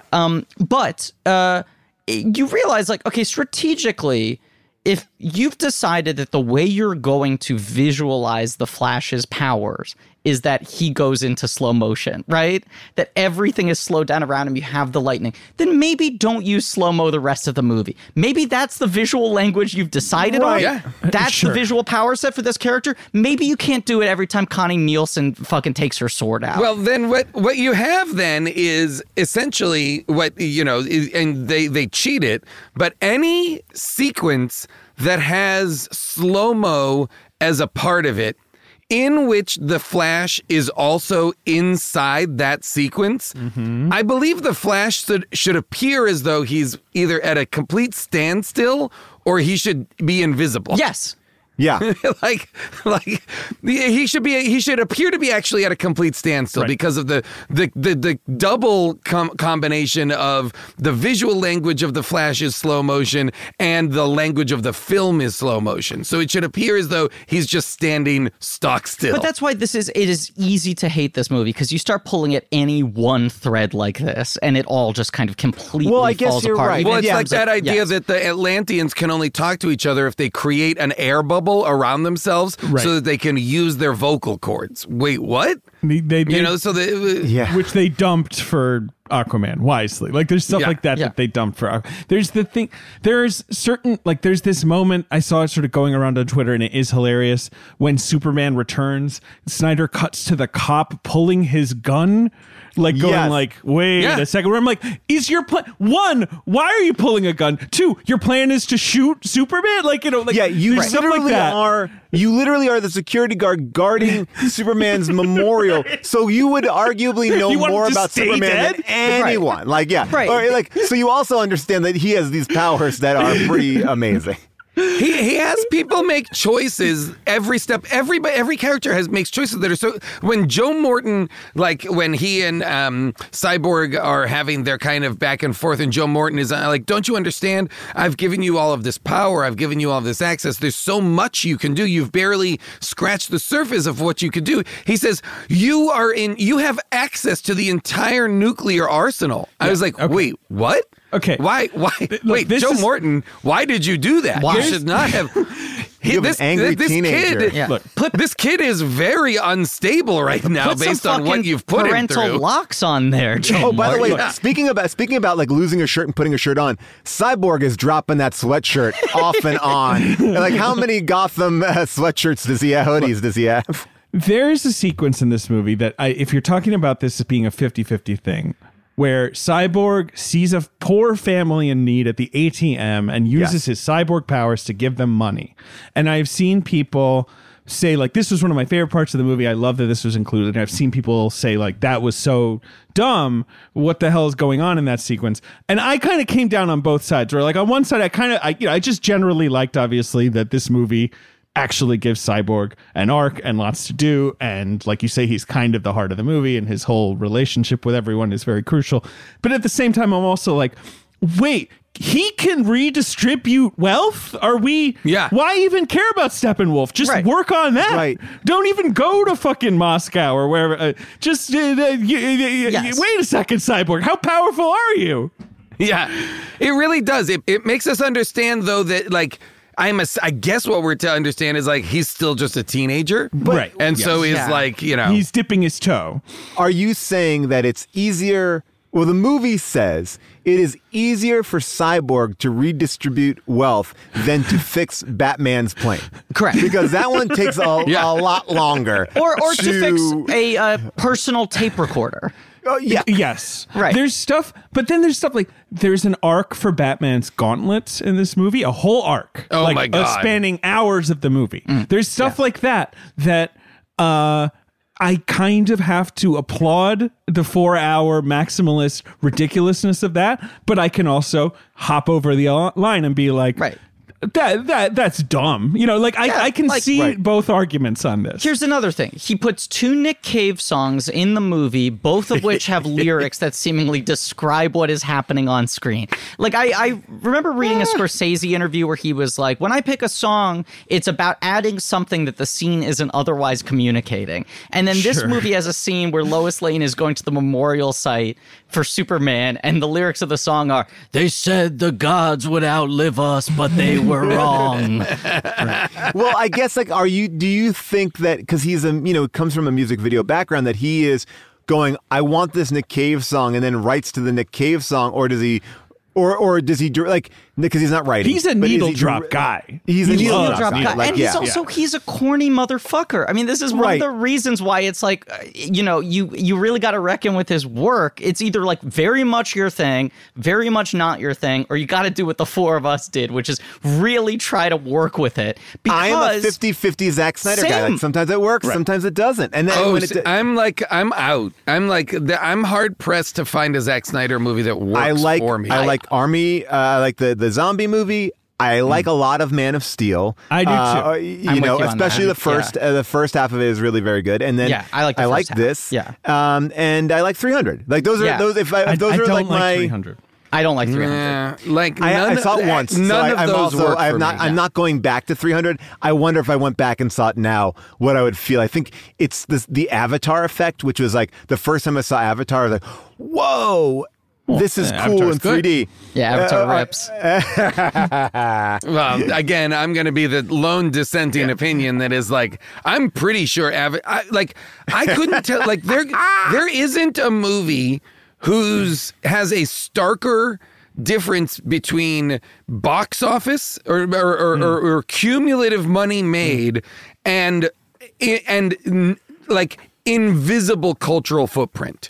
David and I talk about it. This is a movie that doesn't exist constantly. I bought is it, right? His newborn Isn't that what you guys say? A baby Na'vi onesie, so he can dress up his daughter like a baby Na'vi complete with tail. But did you have to buy a real one, or did you have to make one of your own? I bought it from the Disney store. The Disney store is like. By the way, I've been to Na'vi at Animal Kingdom. It's the best. There is more. The puppets they have on the show. Pandora? You've been to Pandora? Yes, the World of Pandora. Yes, World of Pandora. And it was, by the way, one of the best amusement park rides I've ever been on in my life, compared to one of the worst. Yeah. Speaking of also like the corniness of him, I will say that the character I probably have the biggest issue with is Flash. Flash to me feels to like a character that is like, I feel like it's a non-funny person being like, this is my funny character. And at certain points, it's a little bit too much. But at the same time, at the end of the movie, I kind of felt like I have a hard relationship with him. I think it's hard inside of this movie, which is, to be very clear, humorless, dour, sullen, grief-ridden. Every character is dealing with essential traumas that have happened to them. Every single cut, when they cut to another character who has experienced loss or is in the midst of a personal catastrophe. Every single one of them, right? Yeah. And so when Ezra Miller really is the Flash is the only his dad's in jail, which is bad. That is a trauma for killing his mom. But he, at the very least, they try and structure him like he's a kid. He, in the Snyder cut, there's a girl, and he has barely used his powers. He's trying to get a job. Right. I mean, they're simultaneously, they're putting so much on this character. Because, the Flash is the only, A-list DC hero who is funny, I would argue. Right? Whereas a lot of the Marvel characters are funny.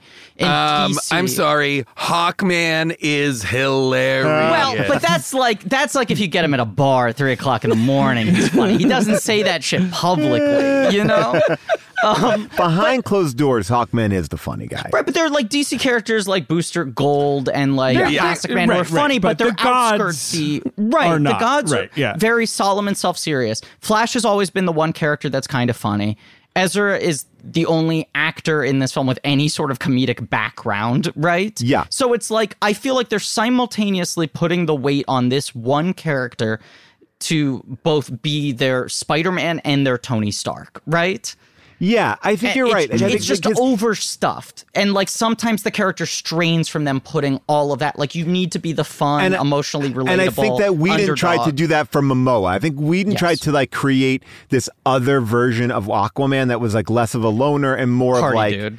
Yeah. And that was not successful. Well, and Whedon's Flash is a coward at he's too scared. He needs to be coached through the set pieces from what I remember. Well, right? Yeah, in the set piece, he's like, I can't do this. Right. And they're and Batman has to be save one person. Right. And he's like, what do you mean? Just save one person. And it's like, Right, and then well, no. God, that movie fucking stupid. It's so dumb, but it's no, but it's really true. It's so dumb because it really takes agency away from the Barry Allen character because, we've seen him participate. We've seen it. He's capable. Right, the introduction he in might this just movie be green. is him saving one person. And then in the Whedon cut, it's an hour into the movie, him saying, I don't know how to save a single person.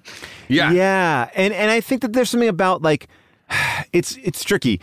The Whedon cut has 2 sequences where they're describing what they're going to do when they get to Russia. And this movie, obviously way longer, but I understood what they were doing in a much cleaner sense in this film than I did in the Whedon version of it, where it was I don't know. I mean, just to say, well, it's the Whedon version's building popsicle stick bridges in order to cut out 40 minutes in between 2 points. Can you, Joss, can you write one scene that enables us to skip over all of this? Oh, yeah. And the Snyder cut takes that 40 minutes that Whedon cut out and makes it 90 Doubles minutes. It. Yeah. Right.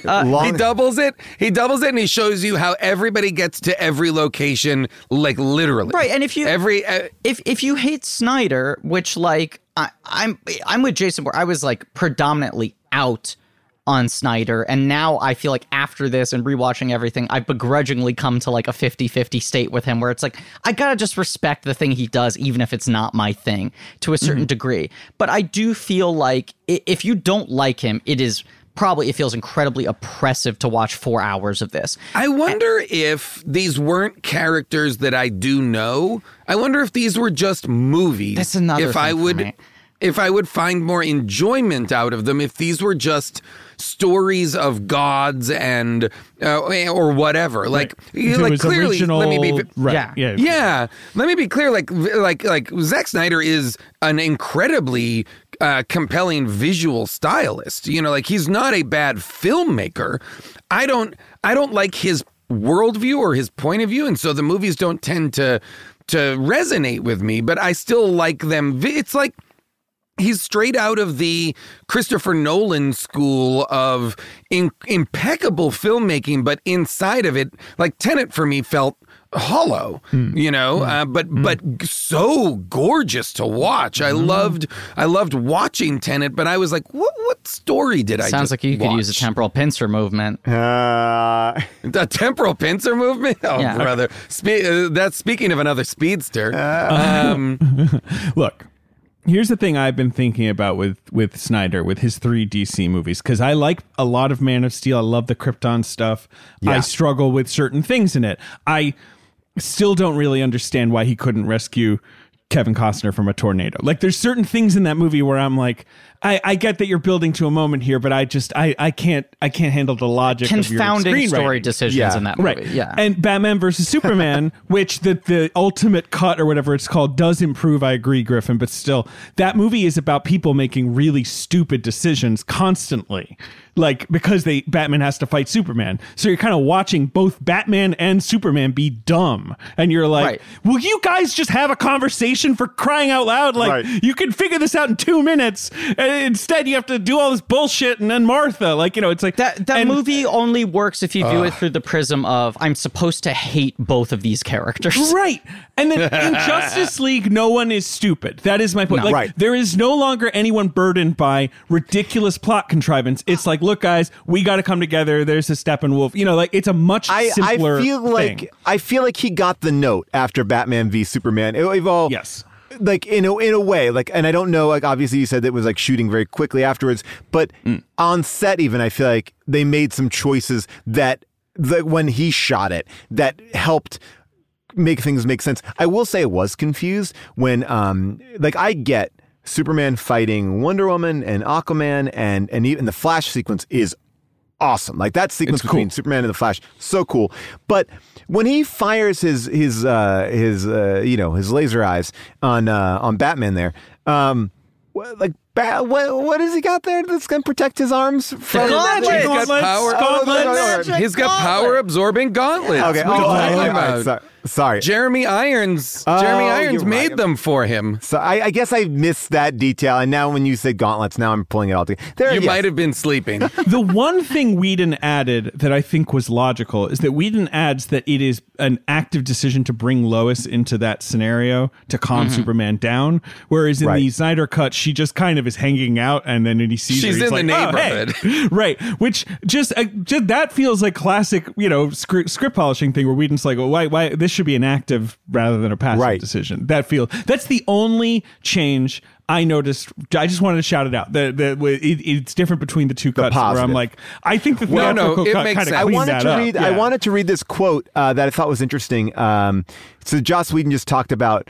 why he added in the family, because we could argue that the family in Russia is one of the biggest things that Joss Whedon adds in, and so Joss Whedon says, for him, the most important thing is for what is it like for the people on the ground. That's always going to be important to me.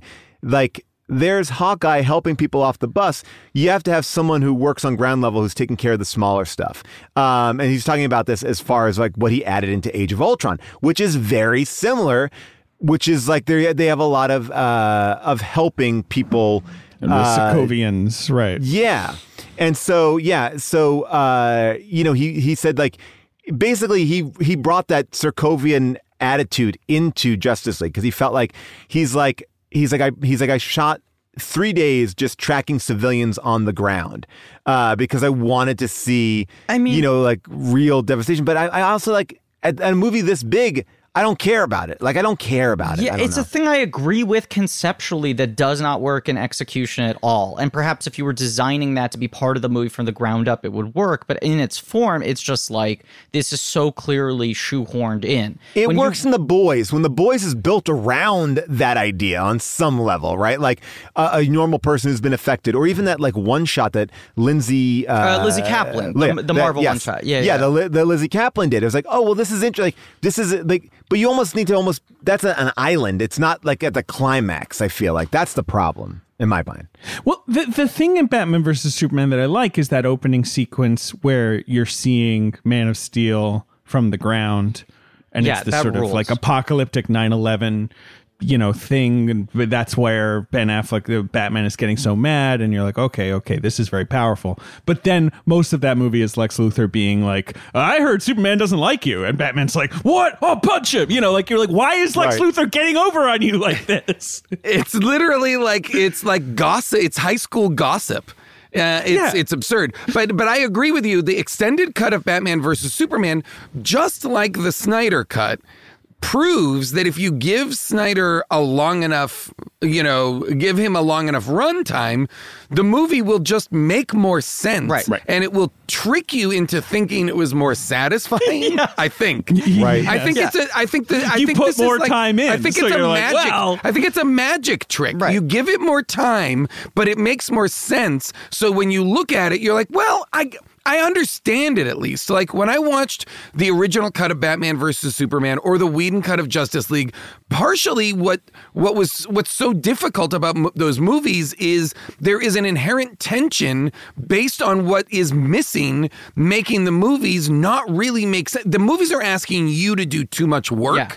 And as a result are unsatisfying. And these, because they're doing more work for you, feel more satisfying, and you mistake that you can mistake that for them being better, and they are just better constructed. But like I said before, they are better constructed, like brutalist architecture. That like if I saw it in Russia, I would be like, wow, that's an impressively that's an impressively solid concrete slab of a building. Serious. Yeah, but it's like but you know what I would love? More windows. I would like more windows to let more light in. I don't want to live in that building, and that's what it is. The buy-in on this thing is huge, right? And it essentially asks, like, you got to just check your reservations at the door. You got to be pot committed. Because you ask, like, Paul, why do 50% of people hate this? It's because if you're not really giving it a chance and you come in with your, like, my general distaste. To you be don't have clear. to. Right. You do not No have one to. has Right. to. But it's like if you're coming in looking at it askance, you will find 15 things a minute that just boggle the mind. Like in the sequence we talked about where Cyborg starts to see that he can manipulate the financial markets, the like pretentious self-seriousness of Snyder combined with shit like he feels the need to visualize that by showing a CGI bull Oh my God. Yes. Oh, I wrestling forgot a about bear that. so Yes. you Right. understand. He also does the same. Doesn't he also do the same? Does he do the same for like political parties or Yes. something? There's a lot of weird imagery Yeah. in that background. Although I did like the way that you got into his mindscape, but then I would also say that there's a way that he treats these characters. And look, I am more of a Marvel person. I probably in my DC world, when I was a kid, I read a little bit more Superman. Then I really read a lot more Batman. And so I can't speak to the character of Wonder Woman. I will say this. Watching that opening sequence of her in the bank, that I thought was an awesome sequence. Like a very cool, better than anything in Wonder Woman 84. Like that mall sequence and what, like if that was whatever, I liked that sequence. I did find it confusing that she does murder them. She does murder all those people and then Lot of goes up to murder. that kid and goes, well, you can be whatever you want. It is like, oh, my understanding of Wonder Woman is not that she is this kind of a murderer. But again, maybe I'm wrong. I don't know. Like, But I think in Zack Snyder's universe, they all kill. Right. Yes. They all kill in this world. Right. Like that's part of the language of, I mean, like the you know, and that is what, again, if you're playing by the rules inside of Zack Snyder's universe, then I agree with David what you were saying earlier. The opening of the extended cut of Batman v Superman, which is this, like the movie opens with like 10 minutes of what might as well be raw footage of September 11th. Right. You know what I mean? Right. It is Affleck so driving around Metropolis is being ruined. driving by around Superman and Metropolis Zod. in a Jeep, Yeah. in a very product placement Jeep, while tens of thousands of people are dying inside of the buildings that are being destroyed Right. by the Kryptonian fight between Michael Shannon and Superman. Yeah. Right? Michael Shannon? Isn't Yeah, it? Michael Shannon played As himself Zod. in those movies. No, he didn't play Zod. He yeah. played himself. Yeah. No, he didn't play. Yeah, that was the secret. Everybody Right. thought he was going to be Zod, and he was just Michael Shannon. Michael well, Shannon. yeah, even more intimidating, honestly. Yes, exactly. Terrifying. But Yeah, his superpower comes from the stage. that's the thing, though. It's like, as much as he has this sort of like complicated, big picture vision of the thing that cannot be reduced to a tidy 2-hour package, Snyder, for me, is fundamentally a filmmaker who thinks about what is the coolest thing I could do at this moment. Yeah. Whether it's a story decision, a visual decision, a tonal thing, whatever it is. And he doesn't really care about those things butting up against each other in a way that sort of works against itself, you know? And I mean, in Yeah. a weird way, he's saying, I think, you know, as Marvel is exploring the multiverse, I think we're on the precipice of that opening up in a much larger way. And I think Flashpoint, the Flash movie that they're making with where Michael Keaton is coming back as Batman, it looks like DC is opening up the multiverse, and the way that they're going to be, I think, tying all their worlds together is by saying, anything can happen. There's multiple worlds and all this sort of stuff. I think that Zack Snyder kind of is re-inviting himself into the party and going, this is where my multiverse is this. I'm going to exist in this world where I can live by my own rules and it can look cool. And that's, I don't know. I think it's a very interesting, I think you're right. I think it's like his idea is like, They could have a version. There could be a situation in the future where Zack Snyder makes the Nightmare Yes. movie. And it's just, we're out, like at a certain point, if Flashpoint kind of gives us the multiverse, then we have the opportunity to not have there be a status quo. Yes. Like the Snyder's thing can be in just Snyder's thing. It can be, everything can be siloed in its different universe and they can mix if they want, I guess. I don't know. I'm curious how they're going to approach this. It could be very interesting. well, now he's but- already talking about a sequel. This is the Monday after it's been released that we're recording this. And he's already saying, well, now, yeah, I guess people want me to make a sequel. And so that might be something that we see. The thing, I never would have predicted that this thing would exist. When Right. the first Snyder Cut talk started, I was very much like, there's no such thing as a Snyder Cut. Sure, he may have had an assembly cut of a movie, but like that's not the same thing. And I never would have predicted that Warner Brothers would pony up $70 million to let this thing drop on streaming, essentially. I would never imagine they would have to pony up an additional $300 million. God knows how much fucking money you would have to pay to get Affleck back, Cavill back, but never say never, I guess, at this point has to be even though like Ray Fisher is calling for like CEOs of Warner Brothers to step down, and like Ta-Nehisi Coates is writing a Black Superman movie for J.J. Abrams, but like it still could occur. All these things can exist. Yeah. And I guess like the way I feel about it is, regardless of how you feel about Zack Snyder in this film, I think I'm going to butcher this name, so please, all of you are much smarter than me. What's that movie? It's Koyaanisqatsi or Koyaanisqatsi. Yes. You can view this movie like you can view that movie, where it's like, just sit back. Right. Wait, do you mean stoned? I mean, do you mean stoned? honestly, you should view it stoned? But in a way, yes.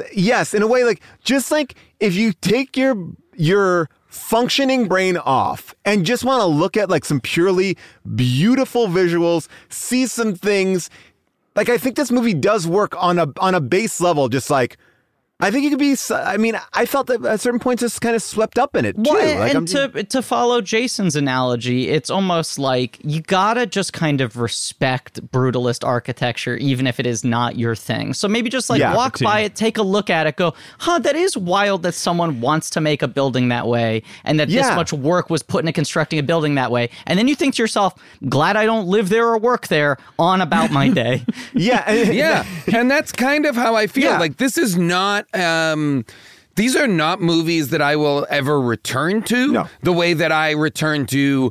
There are Marvel movies, like I have rewatched, Thor Ragnarok. I've rewatched the Spider-Man, the Tom Holland Spider-Man movies. I've rewatched, there are so many superhero properties, never mind, Into the Spider-Verse and some of the animated stuff.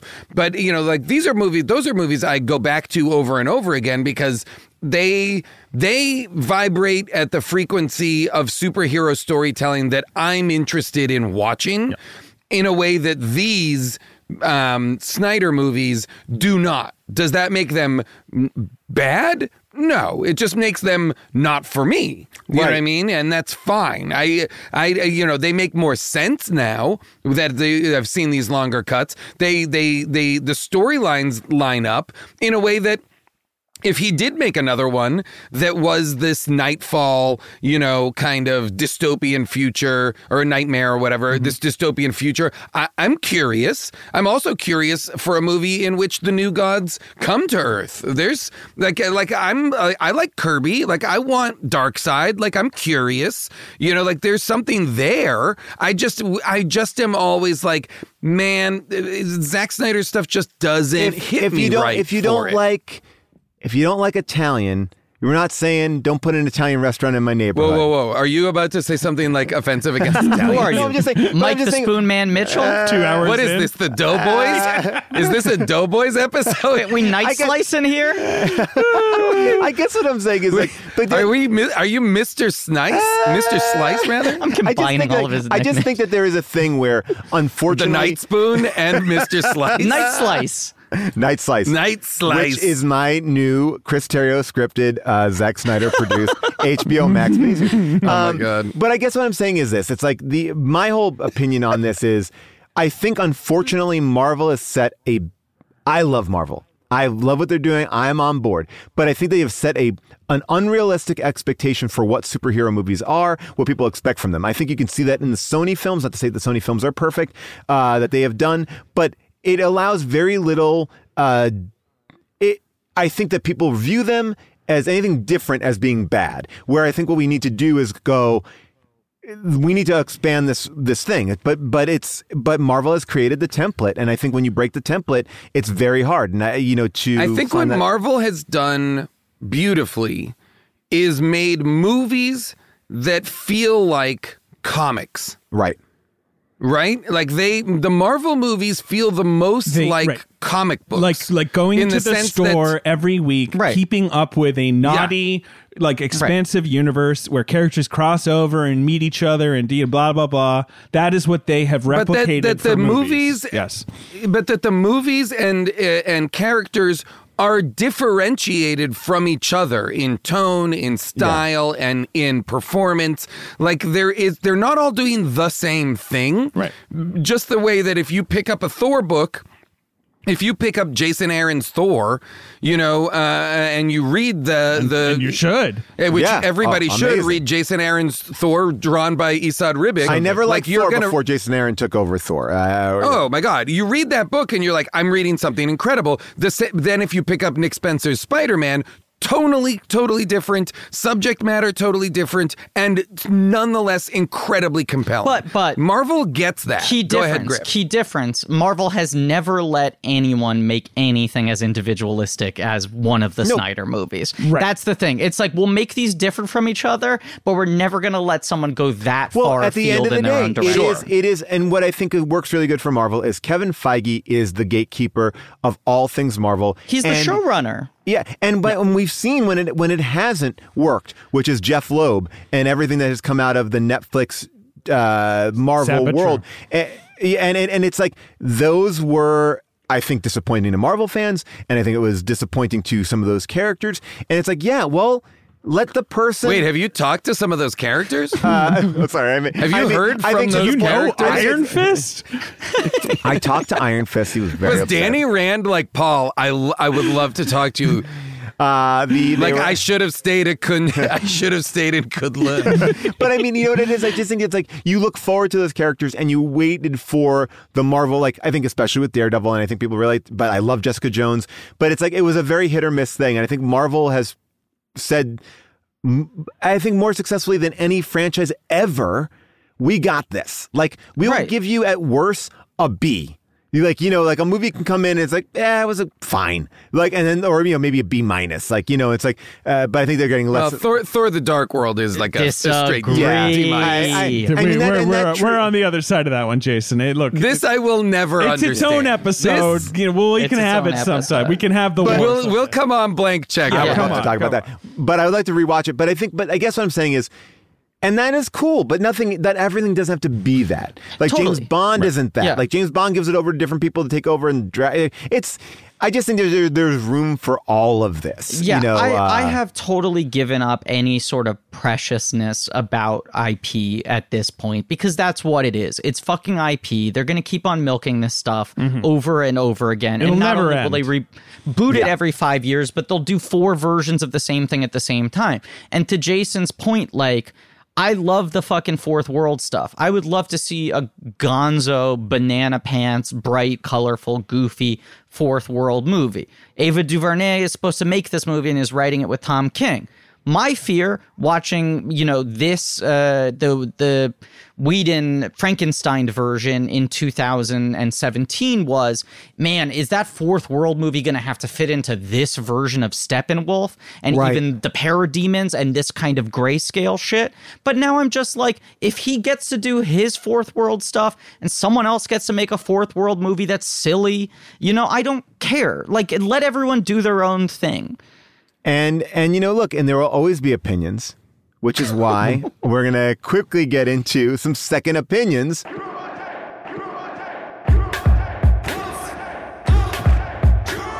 movie was a piece of shit, yet this person recommends it. Tell me what is the message? Maybe that art is subjective. I need a second opinion. All right, so these are second opinions that are from the Joss Whedon cut. These are 5-star reviews of Joss Whedon Justice League, which I wanted to bring up because there are some good ones. These are all culled from the Amazon.com. Nate Kiley pulled them, and here we go. Okay, this one's written by Fan Out West. Do not hesitate to buy this movie and enjoy it. Unlike the Zack Snyder films, the cast actually looks like they're having fun making it. In my opinion, the cast of Marvel movies look like they're worn out and tired. The mustache that was removed via CGI is very short and not noticeable if you're not looking for it. Jason Momoa is off the hook as Aquaman, and Ben Affleck's Batman is great. Yes, I said it. Ben Affleck is a great Batman.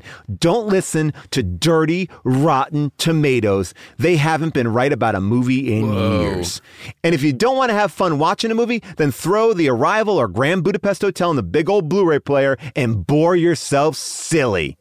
Wow. The big old Blu-ray player? Do we have like a jumbo one for the Grand Budapest Dirty Hotel? Rotten Tomatoes? Yes. There's so much good stuff. That's the Dirty Rotten Scoundrels sequel we needed. We should work on that. Arrival and Grand Budapest, notably well-received films that also were commercially successful, both entertaining in very different ways. Like they're not like Not one similar. film is serious, one film is a very goofy like madcap caper. Yeah, well, this is a 5-star review, and it ends with this line here. It says, Warner Brothers, hire some Disney PR people and give us JL2 and bribe yourselves some critics. If the Mouse House can do it, so can you. 5 stars. Then we go into this one. This is written by Mark. Great story. Extremely well executed by cast and crew. I hate Lex Luthor. Is that wrong of me? I think not. Zack Snyder has always been great at putting it all together, but I also love Zack Snyder's Sucker Punch. Why doesn't someone kick Lex Luthor's butt? I don't mean a superhero. I mean a regular dude. You know, catch him in the bathroom. Have him slip on a bar of soap a couple of times. 5 stars. Just took that time to say he wanted to beat up Lex Luthor. And then I'll finally end on this one. This is by Thomas Lernahan. Should have been shelved by the WB and DC when Snyder could not finish the picture, rather than allowing another person to take the reins who had no business in the DC universe. While I do not like what Snyder was going to do with some of the characters, overall this movie was pretty good. 5 stars. Twist? So, a real twist there at the end. So those are some 5-star. There has not been enough reviews here about this one. But any final thoughts, guys? I mean, we really talked a lot. I think a lot about. I mean, we didn't break it down in the things because I think you're right. This is a movie that can be literally torn apart on every level if you're not buying in on it. And if you are, I think it's a pleasant surprise, or at least that's why I feel. And who knows if it's perspective or the history, or I don't know. I thought, just a couple things. Like, I thought Amy Adams just, has so little to do in this movie. Third build. Wow. I mean, Cavill's second build, for crying out loud. So so I brutally. think that's probably like how the order in which they got into the seniority. franchise. Right. But I thought she's great. She's so watchable and she's so great. She's good. People are giving performances that are very good in circumstances that are, I would assume as an actor, very And bad. by the way, I want to just call out one of my favorite moments of the movie. I just looked at my notes. Force majeure, the pregnancy test. Yeah. What a great prop design there, force majeure. Incredible. Really, really. I hope so she's pregnant. Yeah, she's pregnant. They're gonna have a baby. I hope that force majeure pregnancy tests become like Zack Snyder's Red Apple cigarettes, that they remain a product in every movie from here on out. That would be incredible. It is hard for me to imagine that we live in a world. A society, say it. We live in a society. That we live in a society in which Diane Lane is Ma Kent and Marissa Tomei is Aunt May.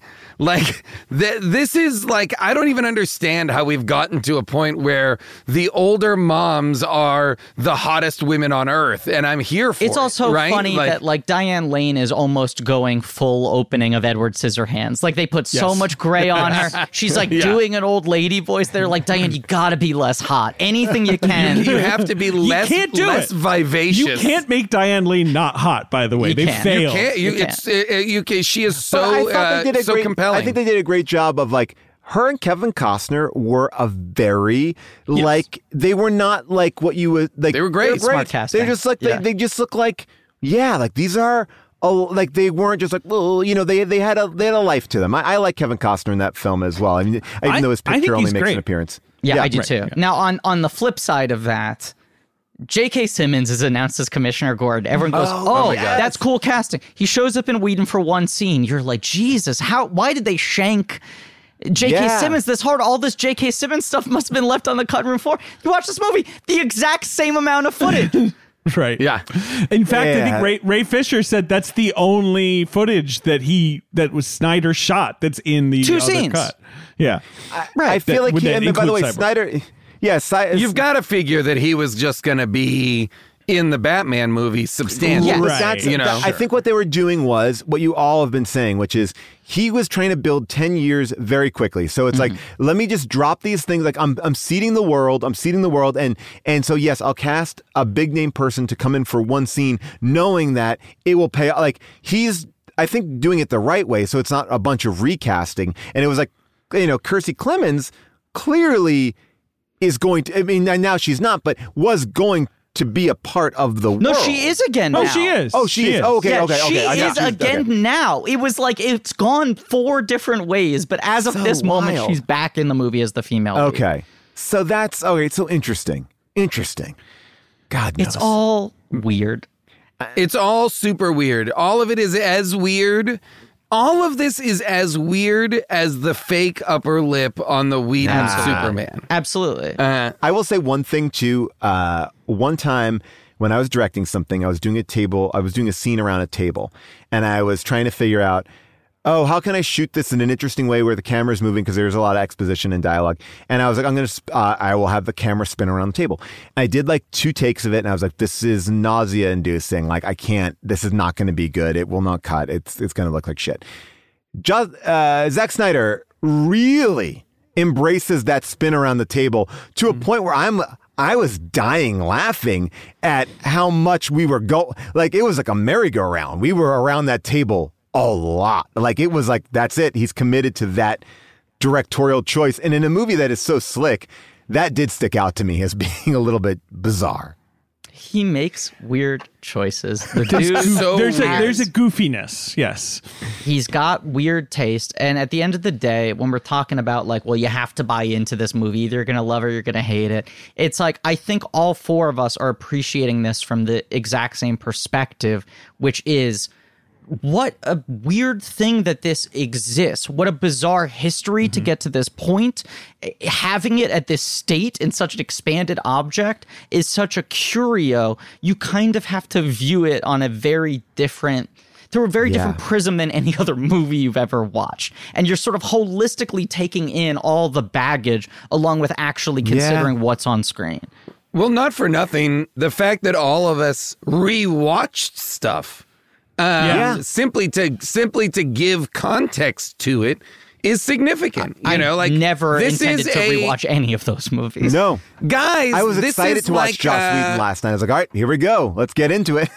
This is like we are all like, these are the stories that we're all like pulling apart and trying to find meaning in, some combination of all of these characters and all of these scenes. There is something about this that is it's very interesting and compelling to talk about. But again, I'm hard pressed to think if I would ever watch any of these movies ever again. And I suspect the answer is no, unless called upon in something like this to do it. Like these bring me no joy, but I'm deeply curious. Yeah.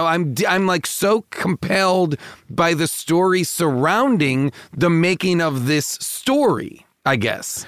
I agree, but I also could use a break, I will say, from the whole Snyder I cut agree. and the whole superhero movie discourse. I could use a half an hour. We did it. We let you know what I mean? Guys, Okay. What's it? Guys, I have breaking news. Okay. I want to break into the pod. I have breaking news. Vin Diesel's son has been cast in Fast and Furious 9 Yes. to play Little Dog. It was down to Let's me and pivot him. there. They went in a different direction, Wow. but it was down Griff, to the how did you not get this part? I worked really hard. Ultimately, Is that why your head is shaved right now? Yeah. Ultimately, I think he had a little bit of an in that I didn't. You know what? But that is this makes me so angry. I mean, and now I don't know if you guys know this. I am part of the Fast and Furious family now, the animated world of Fast and Furious. Motherfucker. What? I Yes, wish I was on that show. I am one You're of in the the show? characters. I have a very small part, and I believe 2 episodes of Spy Racers. Spy Racers. Exactly. Yeah, Spy Racers. And Oh, wow. So I'll talk about it more when I can. I don't want to. Again, look. We're in a moment of mourning for Griff here. I don't want to rub anything anywhere. I should also mention one more piece of breaking news. Ann Cernoff, who is in charge of Warner Brothers, did an interview that just came out today. And they're sort of asking her a bunch of questions about, like, where does this go now, this and that. And she was throwing out dodgy answers. And then she finally says, I appreciate that they love Zack's work, and we are very thankful for his many contributions to DC. We're just so happy that he could bring his cut of the Justice League to life, because that wasn't in the plan until about a year ago. With that comes the completion of his trilogy. We're very happy we've done this, but we're very excited about the plans we have for all the multidimensional DC characters that are being developed right now. And Griff, as you were talking, I also want to read one more quote from that article. She also unequivocally says there will be no David Ayer cut of Suicide Squad. He's trying to leap on the bandwagon. He's trying to be like, look, they edited my movie to death. Where's my release the Ayer cut? And some people are like, oh, release the Ayer cut. And I think she's trying to be like, no, this is not a precedent setter. Right, this is an anomaly. Yeah. We're not going to be releasing cuts willy-nilly on HBO Max, okay? I would like them to I would like them to release my cut of Dirty Grandpa. I would like to see that. I would like to see it. Guys, it's been fantastic to have you on the show. Obviously, we want people to listen to Blank Check, which is a great podcast. But individually, anything we want to plug? Blank Check, this week we're doing our year-end awards episode, and then we're starting a little mini-series on the films of Elaine May. That's right. I'm incredibly excited about that. April is May. Paul and I are both listening to the Mike Nichols audiobook right now. It was one of the best books I read. We actually had Mark Harris on Unspooled to talk about Mike Nichols, and it was great. That book is fantastic, and now I want to dive into Elaine May as much as I have been diving into Mike Nichols. So. Rad movies. I'm very excited. That was very fun miniseries. Yep. The George Lucas Talk Show with Jason and Paul and David have all been on multiple times. Yeah. A very odd, hard to describe show I do with the great comedian Connor Ratliff, where he plays George Lucas and I play Watto, the Toydarian junk shop owner, and we interview real people in character. And it has its own mythology. It's on Twitch. Yes. Right. It's on Twitch. Right. It's Sunday nights? Sunday nights, 8 p.m. Eastern Time, planetscum.live. Okay, planetscum.live. Jason, anything you got to talk about? In a week, I will be in a new Amazon animated series as we're talking about superhero stories. Robert Kirkman's Invincible is coming out. Oh, I'm so excited for that. It's great. It is a 1-hour superhero, brutal, incredibly cool, incredibly fun, funny, faithful adaptation. Kirkman himself scripting, an incredible cast. If you've read Invincible, it's, J.K. Simmons, Stephen Yeun, Sandra Oh. It's like Gillian Jacobs, Zazie Beetz. It's like an incredible list of people. And I play Rexplode, guys. Cool. It's very fun. That is the best. That is very incredibly exciting. And I will just quickly mention that I am in 2 things that you can check out. One is on Netflix. It's called The Last Blockbuster. It's a documentary about Blockbuster Video. And I am blown away by the amount of people who have seen it. And if you are a fan of this show, I do talk about my Jamie Gertz experience. And she reached out to me, the girl that I thought, the girl who I play the fake Jamie Gertz in my autograph signing that you can hear about in the documentary. Funny. So she reached out to me. And this movie that I did called Happily, directed by Ben David Grabinski, is out on VOD right now. It's super fun. Joel McHale, Carrie Bechet, Kirby Howell-Baptiste, Shannon Woodward, Charlene Yee, John Daly, so many people, Stephen Root. It's Twilight Zone meets Couples Retreat Weekend, and I think you will like it. So there's what I got. A big thank you to our amazing producer, Cody Fisher, our sound engineer, Devin Bryant, of course, our movie picker who we sidelined this week. I told Avril, I was like, we're just going to go and jump into this. She's like, you haven't even seen it? I was like, I know, but we're going to do it. But Avril, a great movie picker, producer, the best. Also, Nate Kiley for his research and being able to break down the entire trajectory of this film. A big shout out to the ghost of Craig T. Nelson and Kyle Waldron for doing doing all of our art. A giant shout out to Molly Reynolds, who is my right hand and also a big part of How Did This Get Made and getting this show made all the time. And if you want to talk about this movie, you want to rebut anything that we say, you can do it. You can give me a call at 619-PAULASK. That's 619-PAUL-ASK. We'll talk about it there. And you can join our Discord at discord.gg/HDTGM. Whew, it's all there for you to talk about in our mini episode next week. We will see you later. Bye for now. Is there such a thing as a traveler? Not a Delta. Because we know on one flight, Mike in 8C prefers reality TV to reality. So we provide more than 1,000 hours of in-flight entertainment. While on the flight after, 8C is occupied by Jen, whose favorite snack is tea. That's why we provide fast, free Delta Sync Wi-Fi available for SkyMiles members. Because at Delta, we know. Refill? Everyone flies their own way. Delta. Keep climbing. Free Wi-Fi available on most domestic flights. Terms of use apply. Life is a highway, and on it there will be many chicken sandwiches. But there's only one McCrispy. So go ahead and hit the turn signal if you know about this juicy gem of a detour.